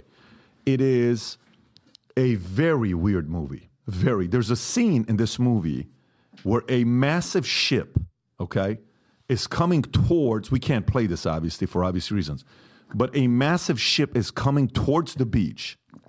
And the daughter, this baby, is sitting there saying, that ship's getting closer and closer and closer and closer until eventually it just comes through. Planes start crashing. Teslas are all driving into each other. I mean, it's a pretty epic movie if you've not seen this. And he is the executive producer with Julia Roberts and a couple other people. Then a movie is being launched right after that called Civil War. We were talking earlier off camera. And my question is the following. If, let's just say, election date, I think it's November 5th, is a Tuesday. If on that day there is some gamification going on where certain people don't have access to voting and others do, and the election goes in a certain way, how ugly do you think it'll be in America? Gamification? Yes. What do you mean by gamifying? Meaning they can gamify and manipulate is what I'm saying. Look, a lot of countries have moved back to paper ballots and vote on that day. Let's do that. Simple. You think we're going to do that? No chance of hacking. We should. You think we're going to do that? I think state by state, we should. Absolutely. Not should. The should is a different. There's a lot of things we should be doing, but as a country, again, if in any possible way there's manipulation gone and there is phones off, phones not working, certain things not happening, places you're going to want to vote, maybe it's not working. There's challenges with technology, with software in that area that is causing you to wait in line for 8 hours, and families are sitting there saying, dude, I can't wait for 8 hours. My kids are waiting out the house. I got to put them down. If there's that level of frustration where a mom or dad is going to say, I just can't wait anymore, I got to go home, and that affects the election, and there's proof of that, how ugly could it get in the States? And if no clear candidate wins 270 electoral votes, the founding fathers are so brilliant. They thought of everything. So it goes to the House of Representatives and the House decides. It happened before. It was John Quincy Adams versus Andrew Jackson. Nobody won the Electoral College, clearly. It went to the House. John Quincy Adams won, and then Andrew Jackson came back 4 years later and crushed him. So you're not worried about it? You're not worried about 2024? There's a lot of people that are. Of course I'm worried about it. There's a process, and let's follow the Constitution. I mean, of course. I mean, people want to follow the Constitution. You say it in a way where you're assuming everybody will. Do you think the concept of civil war is capable of happening in the States anytime soon, or not in America? Not the way the founders created it. I've read a lot of American Civil War history, and the the feel and the vibe in the country, and some of that feels like it would today. But here's the thing: a civil war would not necessarily be. It's really going to be rural versus urban. That's the difference. It's not a regional. It's not a north versus south. It's rural. It's rural versus urban is where this divide is, which is a very different equation. Tell me more. Trump won in 2016. Trump won like 3,100 counties. Hillary Clinton won like 80. Yet the ones that she did win are big urban top 20 metropolitan blue cities. Yes. So if that becomes a civil war, it becomes a very unpopular place to be. Not because those places don't have enough food, don't have enough water. That becomes very, very bad for them. Are you a preparer? Not really. No? No. Live a simple life. You're not, concerned about what could happen. Yeah. I have a few guns. I have a few guns. I have a few friends. Just a few? Is that what it is? There's a couple. You got like And a great alumni association. Great alumni association. Who out of all our enemies do you fear the most? Like if you were to say our most formidable enemies, who would you say are the enemies that you fear the most? Look, the sad thing is if the left had not done the lie of the Trump-Russia collusion bullshit, which is proven to be bullshit after $50 million of investigation. If they'd not done that, Trump could have made a deal with Putin on Ukraine, and it would have pulled with Russia on Ukraine, etc., pulled Russia in from the cold and pulled them out of the orbit of China. Right? The U.S. policy for 100 years, and even before we really got involved in Europe, the goal was to keep German industry away from Russian resources. But now we've pushed Russian resources into the hands of Chinese industry. And really, Russia is in a subjugated role. So I think the medium and long-term security interest of the United States is to bury the hatchet with the Russians and pull them away from an orbit of China. Because culturally, we have a lot more in common with Russia than we do with China or Japan or Korea or India. Fact. So our major threat, the major threat to liberty in America, is still the Chinese Communist Party. When you read the statements that she makes to the Standing Committee, there's a great article written in Foreign Affairs by Matt Pottinger, and he actually takes chunks of Xi's statements that don't normally get translated into English. And he says, prepare for great conflict. And it is basically the job, the mission of this Chinese Communist Party to remake the world in the image of the Chinese Communist Party and to overthrow the Westphalian Order. Now, if you've never heard of the Westphalian Order, I know you have, but it's basically the role of the modern nation state and our role as citizens within that. And they want to remake it into the role of just like China. Hell no to that. And I think the next administration, and China has for like the last 19 centuries, it's been one of the biggest economies, if not the biggest in the world. But they have a habit of coming together under a strong dictator and then, a century later, fragmenting apart. I think it's better for China to be a bit more diffuse and less controlled by Beijing. And that is in all of our interests. Especially the neighbors of China would especially agree with that. Because they don't want to be Sinofied.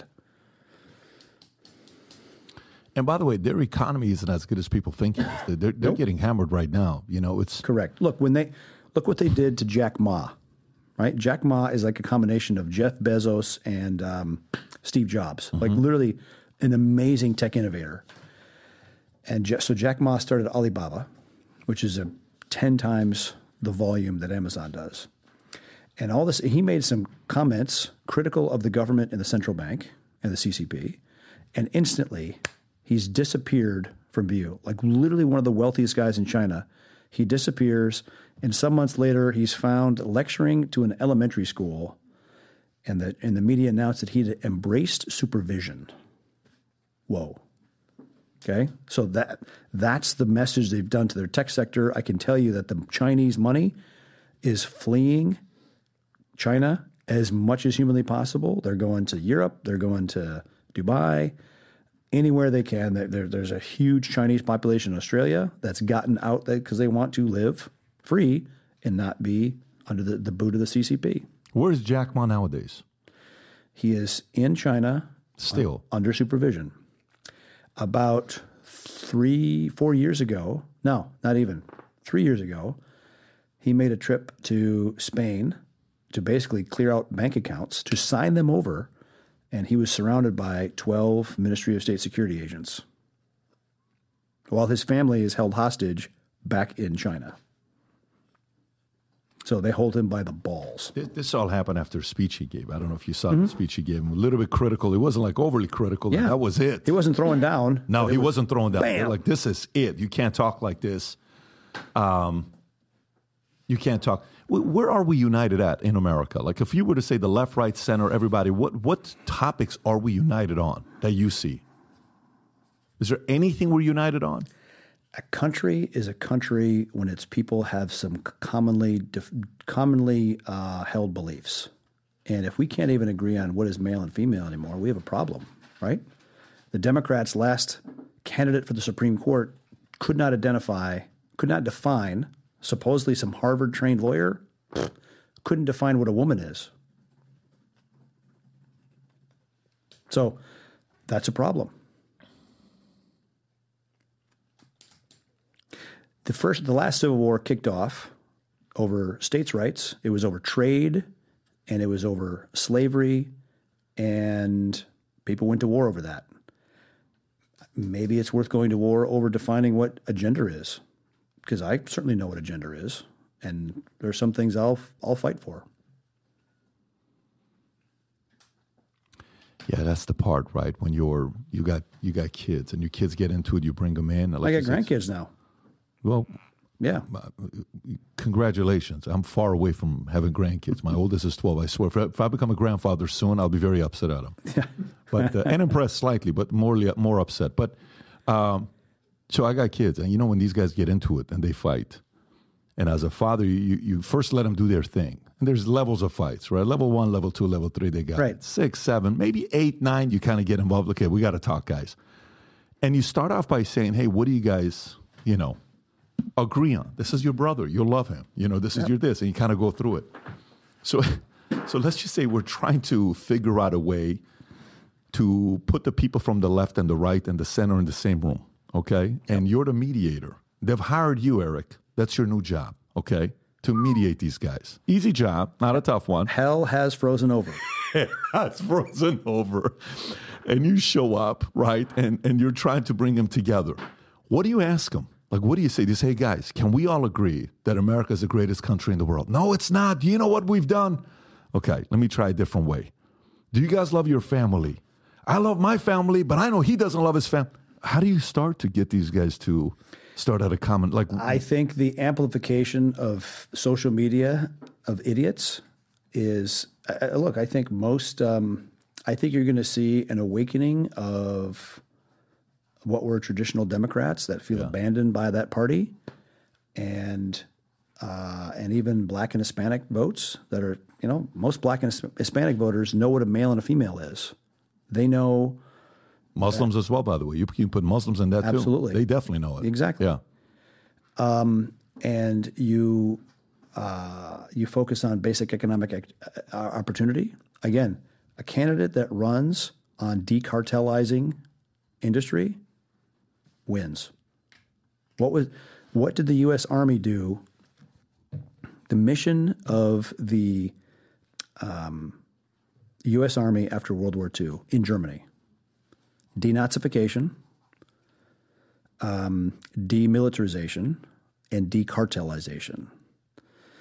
The difference, again, I'm drawing in that book from Tepper.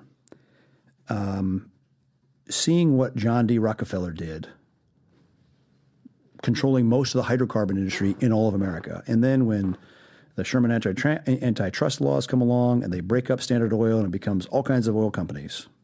And John Rockefeller made more money doing that because he had a bunch of businesses.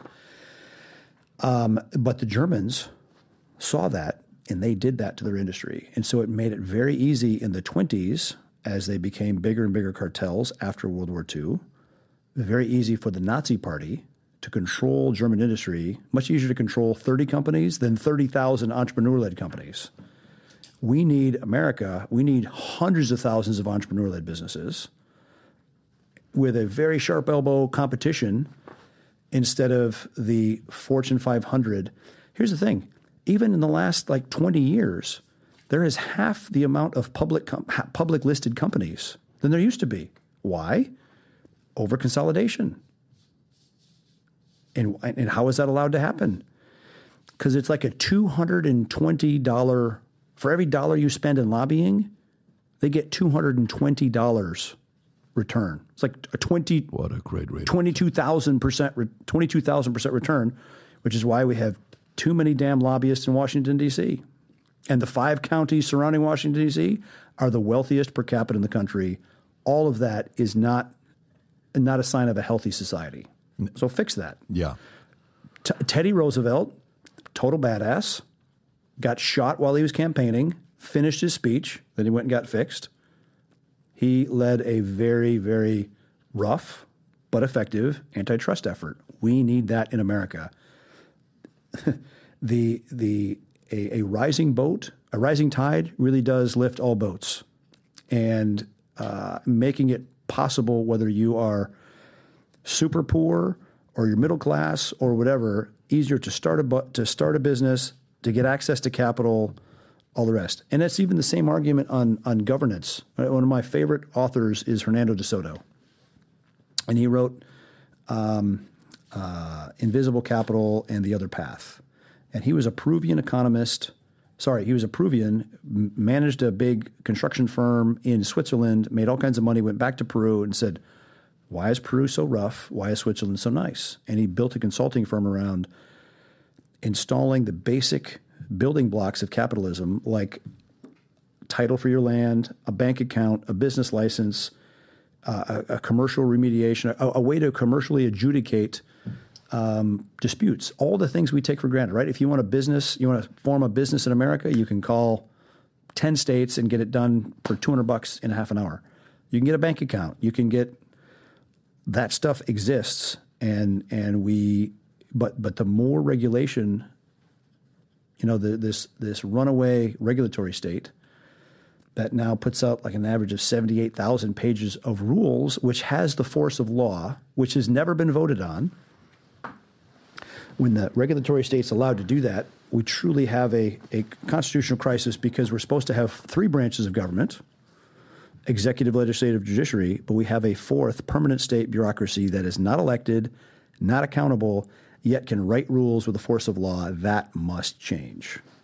I just ordered a book, The Mystery of Capital. Yeah. That's what you were talking about. So, back in the 80s, Peru had a terrible problem with the Shining Path, the Sendero Luminoso, which was a Marxist, Maoist insurgency. And when they enacted De Soto's reforms, land for the people that they owned, it was over. Because the campesino said, this is my land, pal. Get out. That's right. No more commies. So a couple more topics here before we wrap up. How much did you study? How much do you know about what happened with Iran? Do you know a lot about Iranian history or no? Okay, so what really happened with, how the Hezbollah, how Khomeini, how these guys came in with the Shah, the revolution that took place with the Shah. How much do you know what happened there? I know that I think it was Mossadegh. Mossadegh was before the Shah. Yes, yeah. but he was going to nationalize BP, their oil fields, and so there was somewhat of a sponsored coup, which ousted him, put the Shah in place, and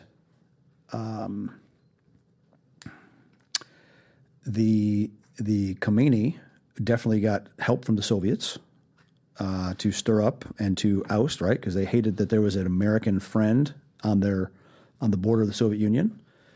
And I think the U.S. largely let the Shah hanging and didn't give him the help.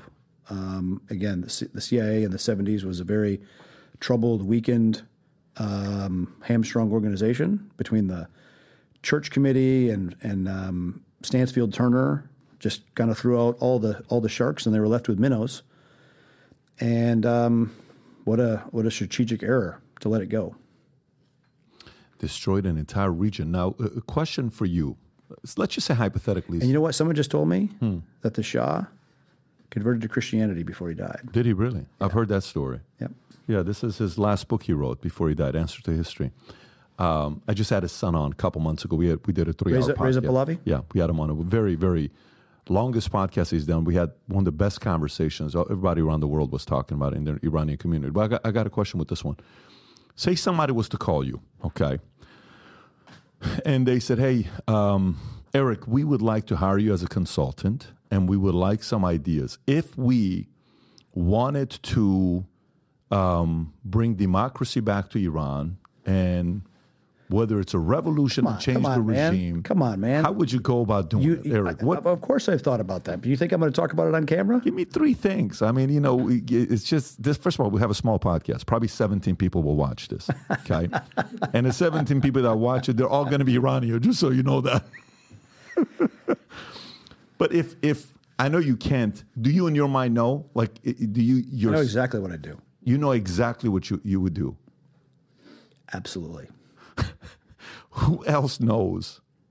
Some of my friends. Okay, good. So what I'm saying is, so if I get clipped, the mission will continue. That's not what I'm saying. Sure. What I'm asking is like, no. Look, think about it this way: Reagan took office in 1981, and he sat in the Oval Office because we'd had a policy of containment for 35 years, and he said, "Enough. We're going to fuck the commies. We're going to go at them economically, politically, culturally, socially. In all ways, we push back." I remember that speech. Fuck the commies. It was no. I get what you're saying. I'm with you. No, but maybe he said it behind closed doors. Watch my podcast, Off Leash with Erik Prince, and see Jack Wheeler. Put the link below, by the way, so the audience can find it. Jack Wheeler was the guy that went abroad and brought back all the ideas which became the Reagan Doctrine for all the places to push back on the Soviets. And I mean, he's the closest thing to a real life Indiana Jones. Anyway, I digress. What they did, what the U.S. working in concert with the Catholic Church and MI6 in Poland provided communications equipment to the shipyard workers, the Solidarity Movement, students, farmers, the church, all sorts of communications, and that the means to communicate is essential. There's a fantastic book called The Dictator's Handbook. Great book. You've read it. It's small. It's a phenomenal book. But it's a college study on how dictators stay in power. Book. Yeah. So identify who that selectorate is. Who keeps the supreme leader in power? Okay. Obviously, the sad thing is, I think the Arab Spring started in Iran in 2009. With the Green Movement, lots of people in the streets, and the regime was so threatened that they had to call in Lebanese Hezbollah to crack heads because they didn't trust the Iranian internal capability anymore. And crickets, nothing from the Obama administration, not we support Iranian freedom, we support your right to, nothing. Not obviously no direct help or kinetic help, but not even the equivalent of a tweet or a statement. And then you have the Women Life Freedom protest, where women are protesting they want to show their hair or wear a skirt or drink a beer or listen to rock and roll or drive or whatever. Be normal and be free. And you'd think the women's rights groups from around the world would be supporting them, but it's, again, crickets from them, crickets from the left. Empowering those movements with communications tools, with you can make the regime very, very vulnerable. Now, there's a lot of stuff before that I'll tell you about after we're off camera. But it's. I was talking to Pierce 2 weeks ago, and he asked me the question. I said, Iran, what Pierce? Pierce Morgan, and I said, what Iran fears is not what you fear. Iran fears the youth. They fear women. They fear students. They fear sanctions. They fear economy being bad. Those are some of the things that they fear. The question is, to go about doing that with Iran, you also need the right administration that's willing to go all the way through for that to happen. And that's a lot of work. And Yep. you do that. Why would Russia or China, whatever your plan is, let's just say your plan is a strong plan, effective one. Why would Russia or China allow you to win? Well, the Iranian people ultimately get a say. There's 85 million people? Mm-hmm. Yeah. I mean, look, Iran even has a demographic problem themselves. The women have voted and closed their wombs. I mean, they went from 5 kids per woman to 0.8. Right. They have a severe contraction issue. Right. China has it because of force. They have the reverted pyramid, whatever they call it, inverted pyramid. Where and the costs, where it's very, very expensive for them to try to start a family and job insecurity and all the rest. I'm curious to know what your plan is. I'm very interested to see what your plan is, and you and I will we'll talk off camera. Next question. McAfee, John McAfee. I don't know if you remember him. McAfee antivirus. He's an antivirus guy, yeah. right? So I sat down with him 6 years ago at his place, 5 years ago at his place. Very interesting guy, eccentric. The entire interview, he had a gun on him. He was smoking cigarettes, and he was having whiskey or something while his guys in the back are holding M16. Some guy knocks on the door. They run to the door with guns. The guy's freaking out. I'm just trying to drop off something. He said, he looks at me with my phone. He says, why do you have a regular phone? I would never have a regular phone. So what do you mean? I said, I would never have a regular. You know what kind of a phone I got? Do you know who's spying on your phone? I said, John, do you really believe about everybody? He said, you have too much trust, okay? Now, for you also, talk about a certain phone, yep. right? Tell us a little bit more about that phone. Well, this is an unplugged phone. Okay. And this resulted from the nonsense after the 2020 elections. Mm-hmm. Big tech was canceling certain apps and shutting off certain voices. And I said to some of my much smarter friends, I said, we need our own phone that they cannot cancel, they cannot control. And so this is an unplugged phone, which is a result. It's our hardware. It says unplugged on there. Mm-hmm. High-end camera. Same one that's on the iPhone 15. But the difference is this is our operating system with our own store, VPN, antivirus, messenger. But the difference is we don't have an advertising ID. Your phone has a 25-digit, basically like a mark of the beast, which follows you everywhere. And they know where you go, what you buy, where you go, who you call, what you buy, and what you browse. And the handset, right? Apple, Google, take that data, export it to the tune of about $180 a year. And the apps that are on your phone also work with that ad ID to export to the point of even turning on the microphone, turning on the camera, turning on GPS. I've had so many people I've talked to, they said, yeah, I was talking to my wife in our bedroom about the need for a mattress, and the next day we're getting advertising for mattresses. So imagine that phone listening in their bedroom. So this phone prevents that because it doesn't have an operating system. We block that, and it's actually the first one with an actual firewall on it that you can hard off the Wi-Fi, the camera, the microphone. Who's the service through? T-Mobile, AT&T, Verizon, and we prefer Patriot Mobile. Got it. So it's really the internet. It's really on the... It allows you to be in the world, but not of the world, and not be collected and tracked. Got it. And it's called what? Unplugged? Unplugged. Unplugged.com. There you go. Yeah, we're looking at... we delivered 500 of them in November, and I got 10,000 coming, delivering soon. So you guys just started this? Well, geez, we went from zero to a fully functioning phone with our own operating system in 3 years. That is so cool. That's great. If you've ever heard of Pegasus, yes, the guy that developed Pegasus is our CTO. Got it. Okay, so he's a good CTO. But he developed it as a way to do remote phone service, and then he built a very secure phone used by governments, and then he built a phone that controls most of the world's pacemakers. Now, who's behind this phone, by the way, investor-wise? Me. Just you? Well, no, me and some others. And a few others. Okay. You haven't done a round. You haven't brought people in yet or anything? No, I think we have 10. Okay.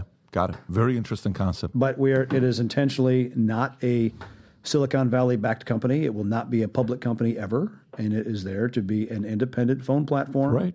It's not even an American company. Where's it based out of? Cyprus. Okay. Cool.